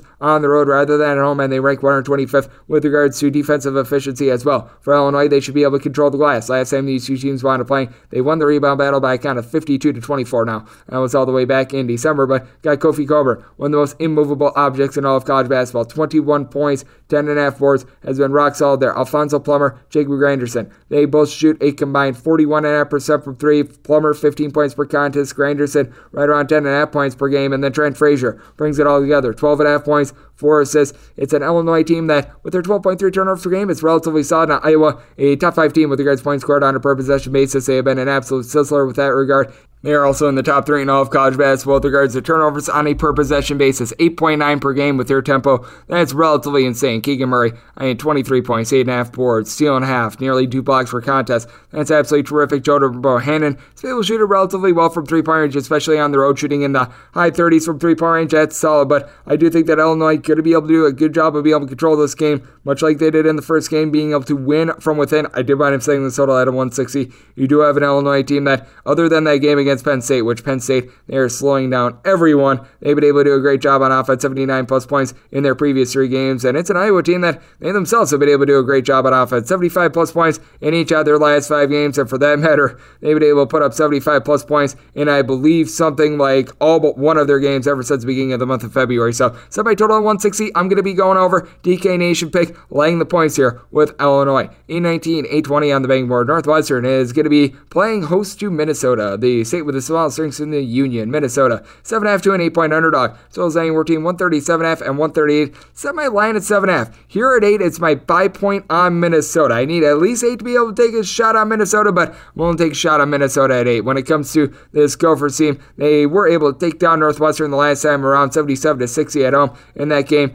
Minnesota went 11-23 from 3-point range. I don't think that they're going to be able to duplicate that. James Sabato in that game at 21 points, 5 assists, 14 rebounds. He was absolutely tremendous. I do think that he's going to have another solid game. I don't think he's going to quite do that overall for the years, averaging 17.5 points, 6.5 boards. To his credit, game travels relatively well. He shoots 37% from 3 in true road environments, so I mean, he does a solid job, but it's also a Minnesota team that they really don't have a lot of depth in that contest. They wound up having 2 guys get more than 2 minutes off the bench, so that's a little bit of an issue. You've been able to have E.J. Stevens do a solid job for this team. He's able to give you 10.5 points per contest, and he's able to shoot 39.5% from 3-point range. It is a Minnesota team that has been dealing with a couple of ailments throughout the season, but they've been able to mix and match. Peyton Willis wound up missing the last time they wound up playing, and he has been able to do a good job recently. Shooting overall for the season right around 43.5% from 3-point range. He's able to give you 16 points per contest, but take a look at it, and he's able to give the team at least 13 points in now all but 2 of their games ever since the beginning of the month of February. So he's been able to do a good job there. Meanwhile, for Northwestern, I think that they're going to do a good job down low with having Pete Nance be able to take things over. 14.5 points, 6.5 boards. Guy that shoots 43.5% from 3 with a block per contest at 6'10". Northwestern only turns the ball over 9.5 times per contest. That's in the top 10 in all of college basketball. They do an okay job on the glass. Ryan Young is able to give you right around 4.5 boards, 9 points per contest. Not a guy that's going to create from the outside, but a guy that is able to do a relatively solid job down low. You've been able to have someone like a Ty Berry be able to shoot 40% from 3-point range. Northwestern, a little bit of a better 3-point shooting team when they are at home rather than when they are on the road. It's a Northwestern team that, with regards to points allowed on a per possession basis, it certainly has been going a little bit more sour for them, but I mean, by and large, you take a look at it, and it could be worse. They are a team that they give up right around, I would say 97 points on a per 100 possession basis, but at home they give up 10.8 points fewer per 100 rather than on the road. It's a Minnesota team that we've seen them really falter late in games. They rank 255th with regards to points allowed on a per possession basis. So I will say this, home and road, they do a good job of traveling. Minnesota, they just don't force a lot of steals, but at the same time, they don't turn the ball over a lot, so you can expect a lot of clean possessions. You can expect a little bit of a slowed down game, but I do think that you're going to have some relatively solid efficiency. I just don't think that you're going to have enough possessions in this game to be able to get it over. I did wind up saying the total at a 136 as a result. Northwestern, just a better defensive team at home, so I'm going to be taking a look at the under, but with Minnesota, 8+, going to be willing to take a shot here.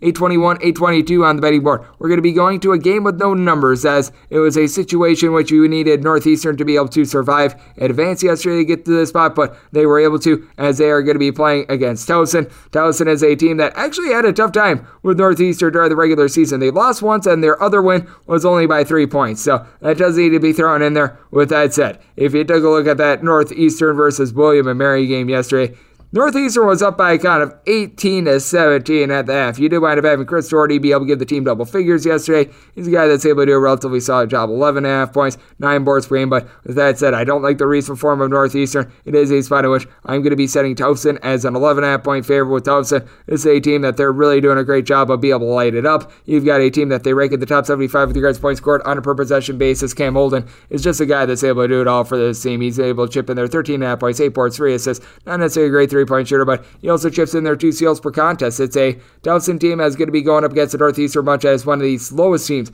in all of college basketball. Northeastern, they rank in the bottom 50 with regards to possessions per game, so you can expect to see a little bit more of a slow and controlled game. Towson, they themselves are a team that they do a good job of playing methodically, right around 300 with regards to possessions per game, but you do take a look at the Towson team as well, and I do like what you'll be able to get out of Nicholas Timberlake, right around 13.5 points. He chips in there 5 boards. You've got a pair of guys in Jason Gibson and Antonio Rizzuto, who both shoot right around 40% from 3-point range, so they've been rock solid for the team as well. Towson is a team that ranks in the top 55 with regards points allowed on a per possession basis. I chalk up the 2 struggles that they wound up having against Northeastern as a little bit more outliers in general, so I do think that it should be Towson relative domination here. I did wind up saying my total at a 129.5, so I'm going to be taking a look at that, and I did wind up saying Towson as an 11.5 point favorite. 823, 824 on the betting board. This is out there for the CAA tournament, so the first game between Towson and Northeastern also going to be out here at the Entertainment and Sports Arena in Washington, D.C. Drexel and Delaware. This game has Drexel as between a pick'em to a 1-point favorite. Total is anywhere between 143, seeing as high as 144.5.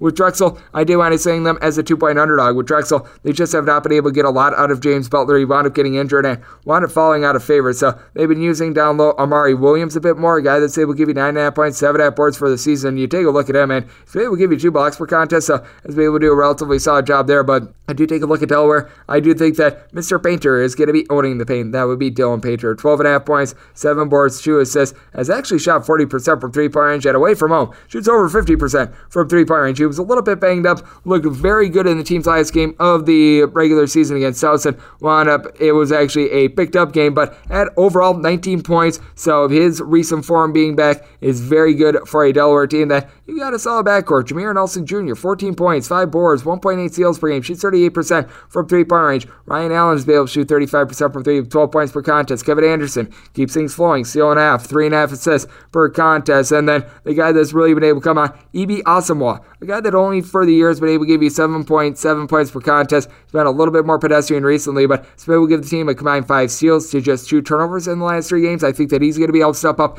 in a big way for the team. You got a guy out there in the Drexel backcourt in Cameron Winter that makes it snow. 15 points, 5 boards, 4.7 assists. So it's very chilly for teams that wind up having to play against him. But with that said, he just is not a guy that necessarily shoots well from 3-point range at 28%. Got a Drexel team that, as a whole, they're shooting from 3-point range right around 35.5%. And you got a pair of defenses that we're going to call it what it is. They are a little bit less than efficient. Delaware, with regards points allowed on a per possession basis, 254th. Drexel, they are right in that vicinity, right around 225th. I will say, being out there in a neutral court, I think is going to cause both teams to struggle a little bit more with their 3-point shot. I do want to sing the total at a 138 as a result, and I made Delaware a 2-point favorite because I do think that they've got a couple more pieces out there in their backcourt. We move on to 825, 826 on the betting board. We've got Elon, and they are going to be hitting the road face-off against UNC Wilmington. Wilmington is finding themselves as a 3.5 to a 4-point favorite, and your total on this game between 135.5 and 136.5. I set Wilmington as a 4-point favorite. 4 is the absolute max I'm willing willing to lay with UNC Wilmington, but I'd be willing to lay a 4 with them. You got an Elon team that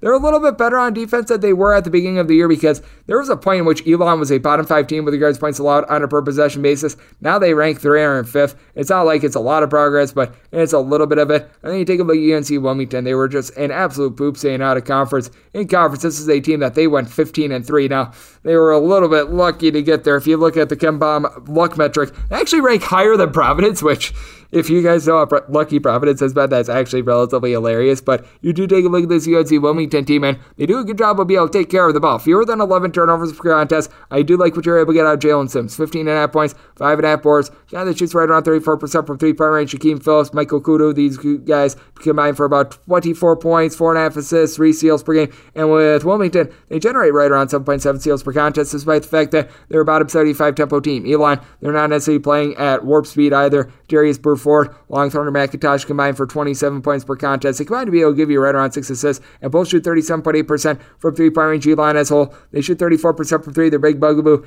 13.2 turnovers per contest. That is a little bit of an issue. You don't necessarily have a ton of rebounding either. Michael Graham is the only guy that gives you more than 4.5 boards per game. He's able to give you 9.3 points, 7 boards, and it's been a team that has been trying to mix and match without Taurus Watson. Watson is someone that winds up coming in from Missouri, hasn't been seen since late January, was a guy that was giving you right around 9 points per contest, so we've been seeing a little bit more out of some of the ancillary pieces for this team, and they have not necessarily been able to step up. So it is a spot in which I did wind up saying UNC Wilmington as a 4-point favorite. I did wind up making my total 137.5. You've got an Elon team that is a little bit less than efficient on the defensive end, and UNC Wilmington, they've been able to do a solid job of finding guys to be able to put the ball in the bucket. I do think that there's going to be late game fouling. So looking at it over, one lay up to 4 here with Wilmington, 827, 828 on the main board. Hofstra is going to be playing against College of Charleston. Charleston's a 3-point dog, and your total on this game is 160.5. Charleston is playing at a very, very rapid pace. Top 5 in all of college basketball with regards to possessions per game. And as a matter of fact, these two teams wound up playing on the 28th of February. That was an 89-84 game. I do think being out there on a neutral court is going to affect the shooting a little bit of Hofstra. It's a Hofstra team that they do rely upon a lot of shooting, because in that last game that these two teams wound up playing, they took 33 three-pointers in that game. With that said, I think that Hofstra will be able to find a way to be able to get the job done, because Abioma Iola has been able to get the team right around 7.5 points, 7.5 boards per game, and Aaron Estrada is a guy that's able to get to the cup, 18.5 points, 6 boards, 5 assists, guy that shoots right around 33% from 3, but over 93% at the free throw line. This guy has been absolutely tremendous. Now, in that last game against College of Charleston, he did wind up having 7 turnovers, and Charleston is a team that they're able to do a good job of pickpocketing. They generate right around 8.2 steals per game, and also turn the ball over 15.7 times per contest as well, so that is a little bit of an issue. You've got John Meeks, who is anything but meek, 13.5 points per contest, guy that is able to shoot about 34.5% from three-point range. Rene Smith, along with Brendan Tucker, they combine to shoot about 38% from the outside. They combine to be able to give you 24 points per contest. You've got Demetrius Underwood giving you 11.5 points, 7 boards, 3 assists, 2.2 steals per game, so he's been able to do a relatively solid job. But since Vamir Ali has been out of the fold, it's been a team that has had to mix and match a little bit more with Charleston. You just don't have anyone other than Underwood that's able to give you more than 4.7 rebounds per game. Onyechi Smart has been able to give you a little bit of something down low, but has not necessarily been able to fire on all cylinders recently. He's given the team a combined 4 rebounds in the last 3 contests. Seems like he might be a little bit banged up, so I think that that's going to be a difference maker here for Hofstra. Want to lay up to 4.5 with Hofstra. I do think that the neutral court environment is going to affect the scoring a little bit in this game, so I did why I'm saying my total at 158.5. So diving under, and I'm going to be willing to lay it here with Hofstra. We move on to 829, 830 on the betting board. This is the Missouri Valley Conference Final out there in St. Louis, Missouri. Loyola Chicago is doing battle with Drake. I want to make Loyola Chicago a 5-point favorite on my line. No overnight numbers, as both of these teams had to win on Saturday in order to get here, but you do take a look at Loyola Chicago. It just feels like this is a team that's a little bit on a mission. They are one of the top teams in all of college basketball with regards to 3-point shooting percentage at a little bit over 38% now. It is a case in which the, I guess you call it, environment in general doesn't lead itself to being great for 3-point shooting teams, but Loyola Chicago does a good job of being able to drive the ball inside. They rank in the top 40 with regards to points allowed on a per possession basis as well, and Braden Norris wound up having a very big game, double figures yesterday for this bunch. He's been able to get the team 10 points, 4 assists, but Lucas Williamson is really the heart and soul guy for this team. 14 points, 5 boards, 3 assists, 1.3 steals per contest. Meanwhile, for Drake, it's a team that ever since they wound up picking up Tucker DeVries, they've been a little bit less efficient this year, which is strange. You've only got one guy giving you more than 5.5 rebounds per game. That'd be Garrett Sturtz. He's been able to give you 11 points, 7.5 boards per game. He's been relatively solid. Drake as a collective, they shoot right around 34.5% from 3. They do shoot 75% at the free throw line, but DJ Tornado Wilkins has been out of the fold. Guy that shoots 39% for three, 87.5% of their free throw line. And I would argue their best sharpshooter, Saquon Hemphill. Give him credit. He's been able to step up here in this conference tournament. He's been able to give the team a combined, I believe, 16 rebounds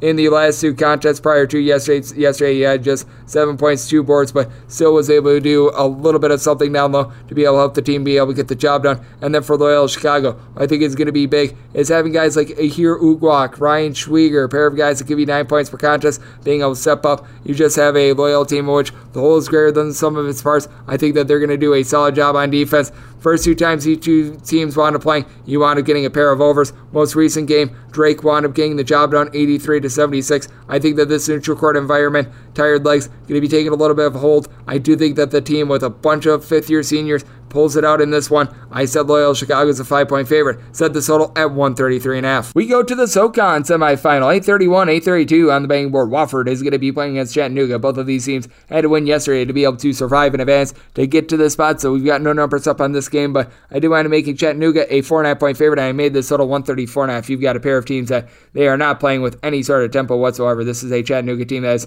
292nd in the country with regards to possessions per game, and Wofford 340th out of 358 D1 teams. I will say both of these teams do rank in the top 75 with regards to points scored on a per possession basis, so you got a pair of relatively efficient offenses. Both of these teams are okay, not great, not terrible on defense. You take a look at this Chattanooga team, and they're going to have the best player on the floor. That'd be Malachi Smith. 20.3 points. He's able to give you a little bit over 6 boards, chips in there 3 assists, shoots nearly 40% from 3-point range. Silvio De Sosa should be able to take things over down low. 6.8 rebounds per game for the transfer from Kansas. You do take a look at this Wofford team, they should be able to do a good job of rebounding themselves because you've got BJ Mack coupled with Isaiah Bigelow. Both of these guys combined to be able to give you right in the neighborhood about 11.5 rebounds per game. Max Kleesmith, along with Mack, have been able to combine for 31.5 points per contest. Mack attack has been able to shoot 45% for 3. Wofford as a whole, 76.5% at the free throw line. They just don't give you a lot of blocks down low. It's a team that they only get right around 1.5 blocks per contest. Messiah Jones going out the fold, wound up earning that quite a bit. But you do take a look at Chattanooga, and the reason why I've got them as a little bit of a favorite in this spot is because you do have good sharpshooting from this team. David Jean-Baptiste shoots 38% from 3-point range, 14.5 points per contest. Sirius Banks is able to give you 5 boards, 8.5 points, shoots in the low 30s from 3-point range. But AJ Caldwell is able to give you 2.5 assists, 5 points, shoots it well from 3-point range. Lots of good weapons for a Chattanooga team that they shoot 75% of the free throw line. They turn the ball over just 11 times per contest, and they do generate 7.5 steals per game as well. So it's a spot in which I did wind up saying Wofford as a 4.5-point underdog. I do think that things are going to be relatively controlled with the tempo, so made my total a 134.5 as well. 8:33, 8:34 on the betting board. Staying out there in the SoCon semifinal is going to be Samford taking on Furman. Both of these teams had to win yesterday, so no numbers up on this game. Set my total at 146.5. You do have a Furman team that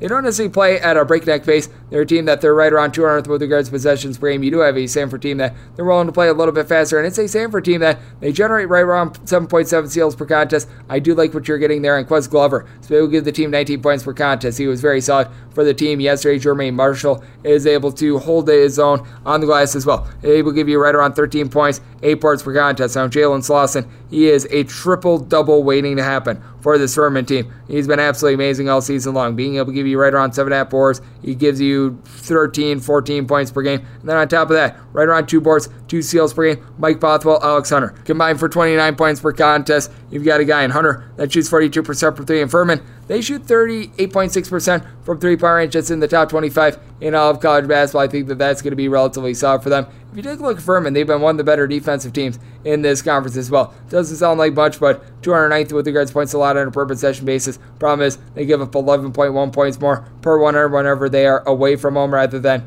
when they are at home. It's a Samford team that they themselves rank 275th in this category, so that is a little bit of an issue. But having back Logan Nye has been able to help this team out double-figure amount of points, right around 6 boards per game. Now Conley Garrison on the flip side for Furman shoots 44% from 3. He's able to give you right around 10 points per game, so I do like what he's able to bring to the table for this team. But last time these two teams wound up meeting up, you have to go back to mid-February. Samford got the job done at home against Furman by a count of 83-75. In that game, Furman did wind up shooting 12 of 35 for 3-point range. Samford won 7-15. I think that they'll be a little bit more icy in that game, but Samford, after they wound up having a bunch of turnover woes at the beginning part of the season, they've been able to do a much better job here down the stretch. And a guy that's been a little bit of a difference maker, that'd be Jaden Campbell. 10 points, right around 3.5 boards per game. He's the guy that's able to shoot about 39% from 3-point range. Wound up having just 7 points in the team's last outing, but a guy that does a good job of being able to generate some turnovers. One of their best pickpocketers, 6'5", a little bit of a combo player. Should be able to keep Sanford live in this game. I do think that Furman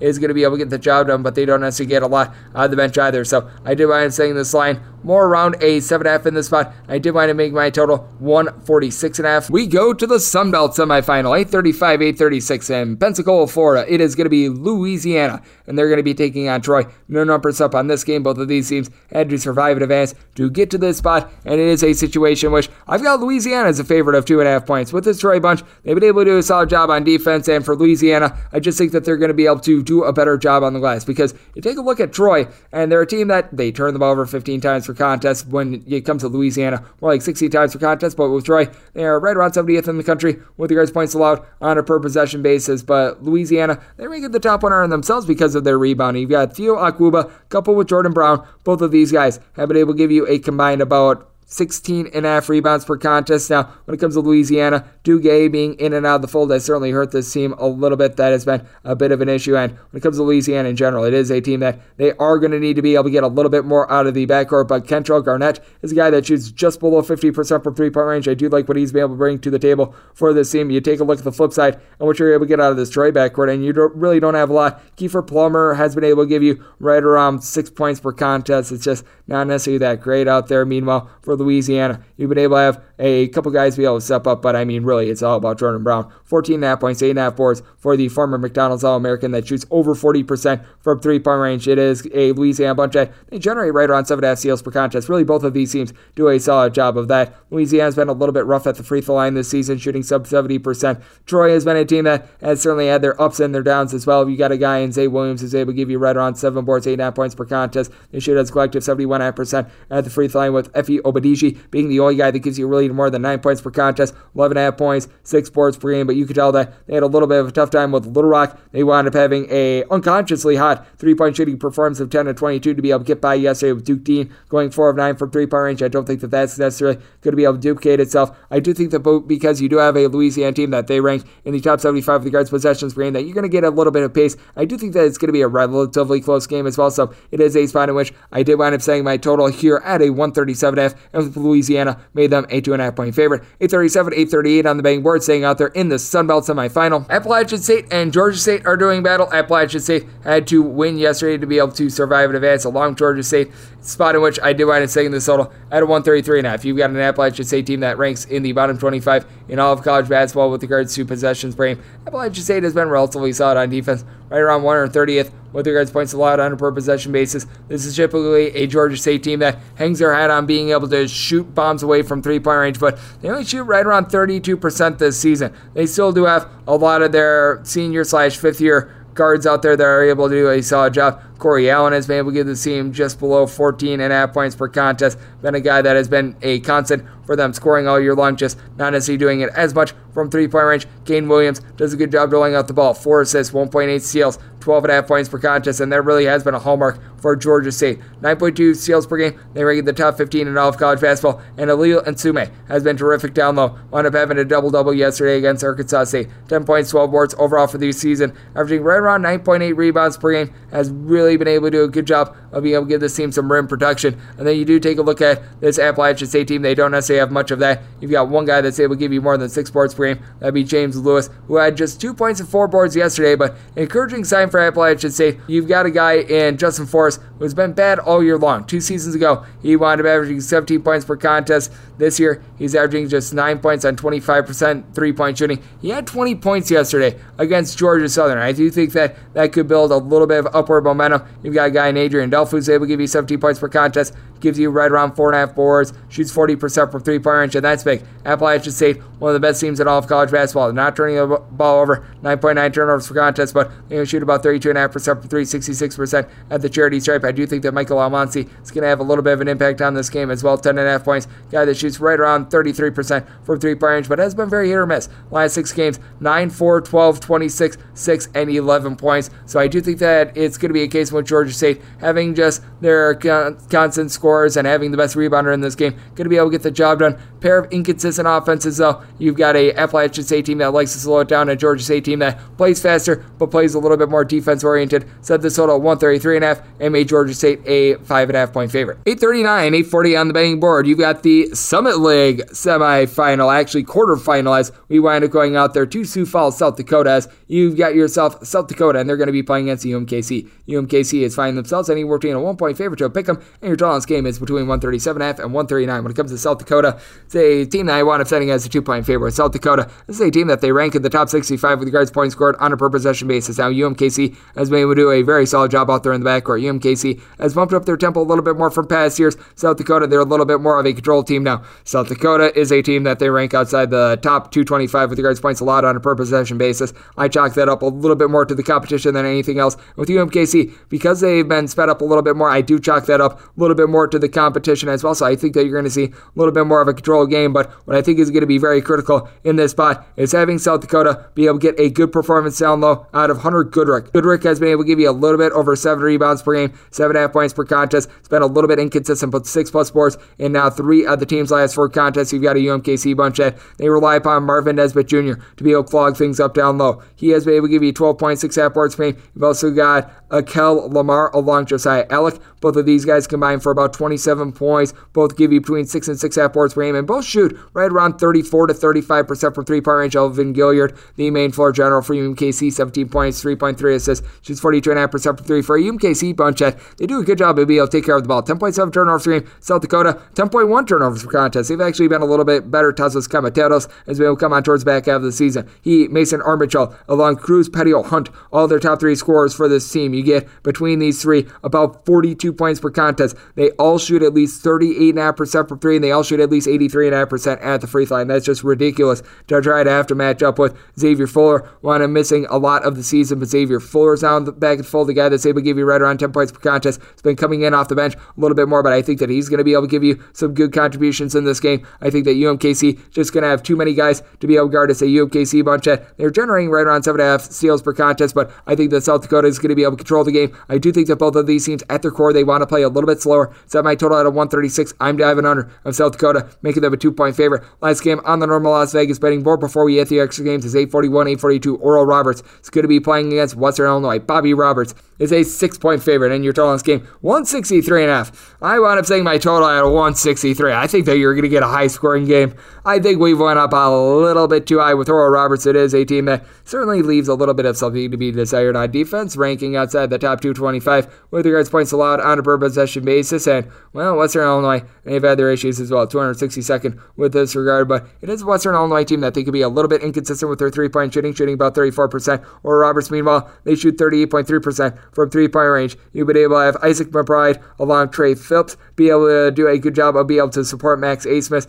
Abmas led all of college basketball with regards to points per game last season. This year, down a little bit, but still giving you 22.7 points per contest on 39% 3-point shooting. Phipps and McBride combined to shoot 43% from 3. They combined to shoot 82.5% at the free throw line with about 20.5 points per contest. When you take a look at Oral Roberts, they shoot as a collective about 72.5% at the free throw line. You do get just enough rebounding on this team. Kareem Thompson, so it will give you right around 7.5 points, 5.7 rebounds per game. And Elijah Lufiel has been able to do a good job, 8 points, 6.5 boards. So I do like these guys. Meanwhile, with Western Illinois, they do a relatively solid job on the glass because you do have Tim L. Pearson, so able to give you 10 points, 6 boards per game. Trenton Masoner, 16.5 points, 6.5 boards, 4 assists, 2 steals. He just does it all for a Western Illinois team that turned the ball over 11.5 times per contest. It is a team that's got Will Carrius along with Luka Baravic, who's been able to combine for about 29 points per contest. With Carrius, shoots 36% from 3-point range, so they've been able to do a relatively solid job, but it's not necessarily a deep Western Illinois team. You've got your 5 guys that give you at least 9.8 points per contest, and then past that, you really don't get a whole heck of a lot else, so I do think that that's going to be a little bit of an issue. Western Illinois, towards the back half of the season, you can tell that they were cratering a little bit. They've lost 3 out of their last 4 games. It's an Oral Roberts team that they themselves wound up losing 3 out of their last 4. You wound up seeing some calamities wind up happening out there in overtime. It's an Oral Roberts team that I think is going to be able to do a solid job being able to put the ball in the basket because you are on a neutral court. I think that's going to take a couple minutes for these guys to be able to adjust. So I did wind up saying my total as a result at a 163. So here we'll take a look at the under. Thor Roberts willing to lay up to 7 with them. Now you hit the extra games. The normal betting board picks are complete, but there are some extra games today, so we go into the bonus. We go in Las Vegas rotation order with these as well. This begins with 306-201, 306-202. We head out there to the Big South Final out there at Bojangles Coliseum. Winthrop and Longwood. No numbers up on this game. Both of these teams had to survive in advance in order to get to the spot, but I wound up saying Winthrop as a 2-point favorite, and I made my total 144. I do side with our good friend Sean Paul of Making the Madness with Winthrop. I think that DJ Burns is going to be able to do a good job of making the other team feel the burn, because he's a guy that he only plays like 21, 22 minutes per contest, but he's able to give you 15 points, 4.5 boards per contest. I mean, this is a guy that was the number 3 recruit out there in South Carolina a few years ago. Number 1 was a guy by the name of Zion Williamson, and number 2 is Aaron Neesmith. Meanwhile, you take a look at Longwood, and you've got a big 3 for this team. Isaiah Wilkins, along with Justin Hill, are your main 2, and then Deshaun Wade is a very good number 3. These guys have been able to combine for about 40 points per contest. Hill and Wilkins combine for 11 rebounds per game. Wade is able to shoot 44% for 3. Wilkins shoots 40% from distance as well. Longwood as a collective, they shoot 37% for 3, 72% at the free throw line with right around 8 steals per contest. Winthrop has had to do a little bit of work on defense. They're outside the top 200 with regards to points allowed on a per possession basis. You've got a Longwood team that has been a little bit better this year with regards to being able to hold it down on defense. They rank right around 90th with regards to points allowed on a per possession basis. But with Winthrop, you've got just more lethal players in general. Drew Buggs is doing a great job of being able to run the point guard spot. Only about 6 points per contest, but 4.3 assists at 2.2 turnovers per game. Winthrop has been able to cut down on the turnovers recently. They shoot 37.5% for 3. 69% free throw shooting is a little bit tough, but Corey Hightower, Patrick Good, they combine for 23 points per contest. They combine to be able to give you a little bit over 2 steals per game as well. Both shoot over 40% for 3. I think that the top end talent of Winthrop is going to be able to win out a little bit of a revenge spot as well. They only wound up playing once during the regular season. It was Longwood that pulled that game out by a count of 92-88 in a game in which you wound up having Longwood go 14 of 25 from 3-point range and 22 of 23 at the free throw line. I think both teams are going to cool down a little bit more in this spot. Got a Winthrop team that is this year outside the top 100 with regards to possessions per game. So didn't mind saying my total at a 144, and with Winthrop made them the 2-point favorite. 306-203, 306-204. You've got yourself Lehigh, and they're going to be in the road face-off against Colgate out there in the Patriot League tournament. Colgate finding themselves a double-digit favorite here of 13 to 13.5 points. Total on this game is 147. I think that Lehigh is going to get dropped in this game, but I think that we went a little bit too far with this line. I set my line at a 12.5. We've got a Lehigh team that down the stretch actually has been able to play some good basketball out there in the Patriot League, and with Lehigh, you've got a guy that I really like in Evan Taylor. He's been able to do a good job of being able to shoot right around 40% from 3-point range, 13.5 points, 5.8 rebounds per contest. You've also been able to have Nick Lynch do a good job with Jameral Wilson. They combine to shoot 45.5% from 3. They combine to give you 21 points, right around 9.5 rebounds per game. Lehigh as a whole, they shoot 38.5% from 3. They're in the top 20 in all of college basketball with that regard. You don't necessarily have a ton of facilitating with this team. Your main guy with right around 2.3 assists per contest is Keith Higgins Jr., but Keith Higgins Jr. has been able to come along for the ride a little bit more as well. He's been able to give the team 4+ assists in 3 of the team's last 5 games while committing a combined 2 turnovers in those 5 games in total. Meanwhile, you take a look at Colgate, and they are a team that they're starting to fire on all cylinders on offense. They put up 100 earlier in the year against Syracuse. You've got a trio of guys that give you between 12.4 and 14.7 points per contest. Tucker Richardson, Jack Ferguson, Nelly Cummings. These 3 guys have been able to combine for right in the neighborhood of about 13 rebounds per game. Richardson and Cummings combine to give you right around 7 assists per game. All give you between 1.1 and 1.3 assists per contest, and they combine to shoot 38% from 3. Colgate as a whole, number 2 team in all of college basketball in 3-point shooting percentage at 40%. They're a team that inside, not necessarily the world's strongest. Keegan records 10 points, 6.3 rebounds per game. Now, you've got a Lehigh team that they don't necessarily do a great job on the glass either, and with this Colgate team, Jeff Woodward has been able to do a little bit better recently for this team. Take a look at him, and he's been able to give the team right in the neighborhood about 6 points, 4 boards per contest. Was expecting him to do maybe a little bit more this season, but he's been able to pick up the pieces, been able to find his role with this team. I do think that Lehigh is going to be unable to get the job done, and you do have a pair of teams here that rank outside the top 200 with regards to possessions per game, so they're not necessarily playing at warp speed. As a result, I do wind up saying this at a 144.5. I'm willing to dive under. With Colgate, do wind up making them a 12.5 point favorite, so we'll take 13+ here with Lehigh. 306-205, 306-206. You've got yourself Navy, and they're going to be playing against Boston U. Boston U is a 2.5 to a 3-point dog, and your total on this game is 127. Got a Navy team that ranks in the top 10 in all of college basketball with regards to points allowed on a per possession basis. Had a little bit of a tough time with American in their last game, but still a team that has been absolutely dynamic with that regard. And you got a Boston U team that ranks outside the top 320 with regards to possessions per game, so they play very slow, but with regards to points allowed on a per possession basis, right around 180th. But interestingly enough, they've been more efficient on defense on the road rather than at home. This is a Boston U team that you've got Sukmail Mathan, who's been able to give you 10.3 boards, right around 15 points per contest, so he's been able to do a good job there. Javante McCoy has really been the floor general for this team. 17 points, 4 boards, 3 assists, shoots 44% from three-point range, has really turned it on with at least 23 points in each of the last 3 contests, 19 plus points in 4 out of the last 5. But then John Carter Jr. on the flip side for this Navy team, 13 points, 4 boards, has been able to shoot 37.5% from 3, a steal per contest for a Navy team as a collective. Shoot 65% from free throw line, 33% from three-point range. They do turn the ball over 13 times per contest, but it's also a Boston U team that they don't necessarily generate a lot of swipes either, so I think that they are going to be in relatively solid shape there when it comes to this Navy team. Last time they wound up playing against Boston U, you do have to date it back to late January, but Navy was able to do a solid job. They wound up going on the road, got the job done by kind of 72-65. That was a game in which you wound up having Boston U wind up shooting about 45% from the floor. Things got a little bit more harebrained. I think the Navy is going to do a good job of being able to get a little bit more of their tempo in this game. They're a team that they have allowed 64 points or fewer in all but one of their games ever since the beginning of the month of February. You've also got a Navy team that I think is going to be able to do a relatively solid job with a pair of guys in Tyler Nelson, coupled with Greg Summers, doing a nice job down low, combining for a little bit over 9 boards. Both give you 8.5 points per contest. So I do think that Navy and their defensive approach should be able to do just enough to be able to get the job done. Set Navy as a 5-point favorite. I'm going to be willing to lay it here. Set my total at 125. So we're taking a look at an under as well. 306-207, 306-208. You've got Vermont, and they're going to be playing us NJIT. NJIT, a 22.5 to a 23-point underdog. And your total is anywhere between 130 and 132. When it comes to this total, I do want to setting it at a 133. Vermont is one of the just slowest teams in all of college basketball. Among 358 D1 teams, this is a Vermont team that they rank 327th, but top 15 with regards to points scored on a per possession basis. They are going to be going up against an NJIT team that, let's call it what it is, the defense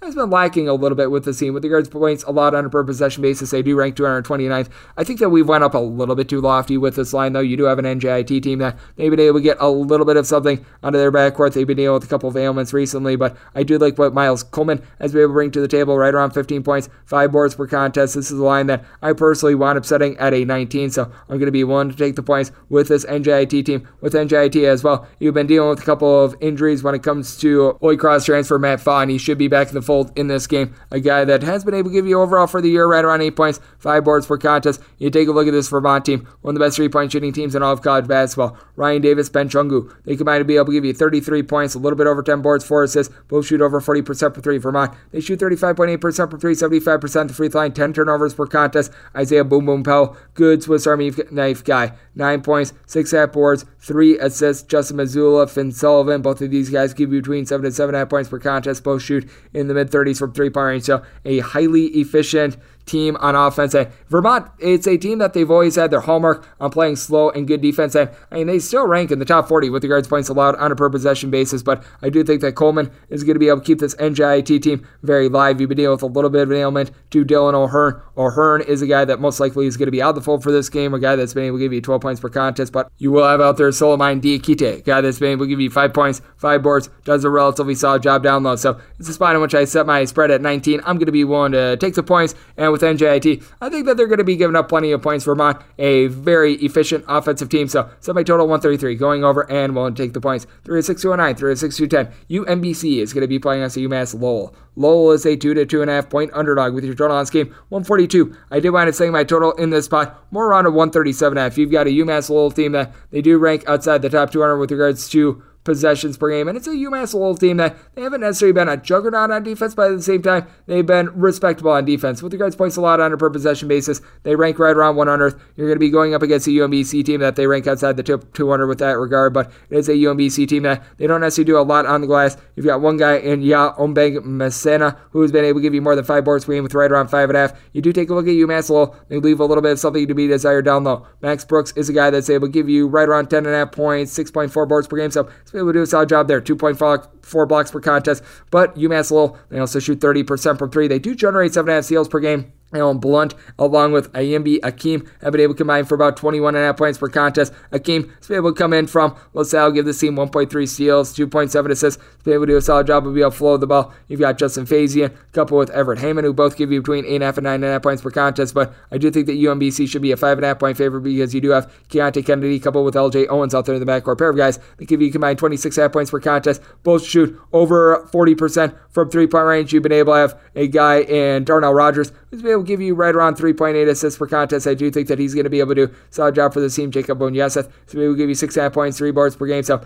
I do think that is going to be enough for UMBC to be able to get the job done. With UMBC, they're able to execute late. They shoot 78.5% at the free throw line. They only turn the ball over 11 times per contest. I do think that UMBC is going to be slowed down a little bit in this game, but I think that they're going to do the little things to be able to get the job done. Set this total at 137.5. Diving under. I'm willing to lay up to 5.5 here with UMBC. 306-11, 306-12. New Hampshire is going to be playing us at Binghamton. Binghamton is finding themselves as a 6.5 to a 7-point underdog, and your total game is anywhere between 129 and 130. Set New Hampshire as a 7.5 point favorite. You've got a New Hampshire team that they rank in the bottom 25 with regards to possessions per game. Now, points allowed on a per possession basis. You got a New Hampshire team that ranks outside the top 200. Binghamton, they've actually been a little bit more respectable on defense this season. They had no place to go but up because this has been a team that's been terrible, but they rank 197th with this regard. But I do have my fear that Binghamton is not going to be able to hit shots in this game. You've got John McGriff coupled with Jacob Falco. They combine to be able to give you right around 24 points, 5.7 assists per game. McGriff is able to shoot 35% from 3, and as a whole, Binghamton does shoot 35% from long range, but they only shoot 66.5%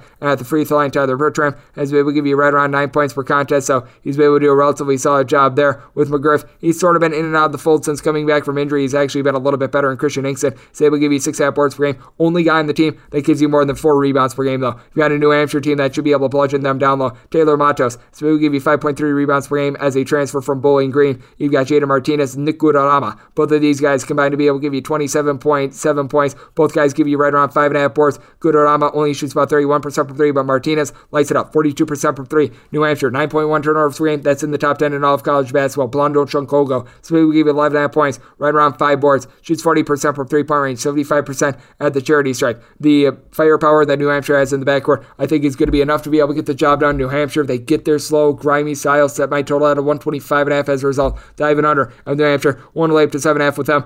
We wrap things up with 306-213, 306-214. Hartford is going to be playing us Albany. Albany is a 4 to 5 point underdog. Total anywhere between 132.5 and 134.5. Now, it is an Albany team that's a little bit banged up, but it's a Hartford team that they themselves have to deal with a little bit of ailment. I wound up saying Albany as a 2-point favorite. I'm going to be willing to take them as a money line underdog. Austin Williams has really been the heart and soul of this Hartford team. A guy that has been able to give you right around 16.5 points per contest. Doesn't necessarily shoot it great from 3-point range, but he has been missing the last 2 games for this Hartford team. You know who else has been missing for this team? Moses Flowers, who's able to give you 15 points per contest. Now, I think that you at minimum get one of these guys out there, but Hunter Marks is done for the season. He's a guy that shoots 42% for 3 as a 6'9" combo player, and that means that you're going to be relying a lot on David Shriver. Shriver has been able to do a solid job as a freshman. He's been able to give you 10.5 points per contest. He's given the team 20 plus in each of the last 3 contests because, quite frankly, there's nobody else to be able to put the ball in the basket, and it's an Albany team that they're really going to be going out there and they're going to be trying to hang their head on defense. Ever since they were able to get that nice win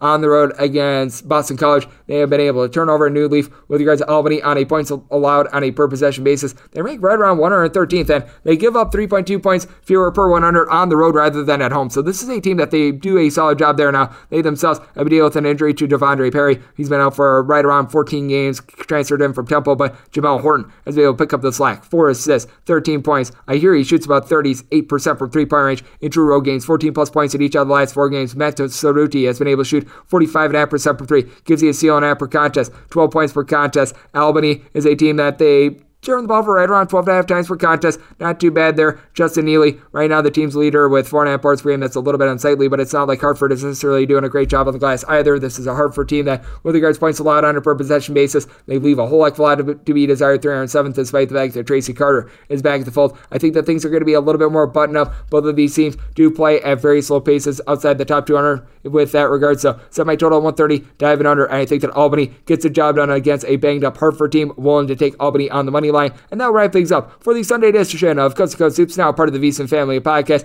Big thanks to Sean Paul of the Making the Madness podcast and Field of 68 for joining me in the last segment. If you like what you're hearing from this fine podcast, Coast to Coast Hoops, you're able to subscribe wherever you get your podcasts: Apple Podcasts, Google Play, Spotify, Stitcher, and TuneIn. If you've got a question, comment, segment idea, whatever for this podcast, you've got 1 or 2 ways we offer those in. First one is my Twitter timeline at JRS41. Keep in mind, letters EM. Maybe does not matter, so as per usual, please do send these into the timeline, and the other way is via an Apple Podcast review. If you rate this podcast 5 stars, it is very much appreciated. From there, you're able to find whatever you'd like to hear on this podcast via that 5-star review. We're going to be coming at you guys every single day throughout the college basketball season, and that means I'm coming at you guys once again tomorrow. Thank you so much for tuning in.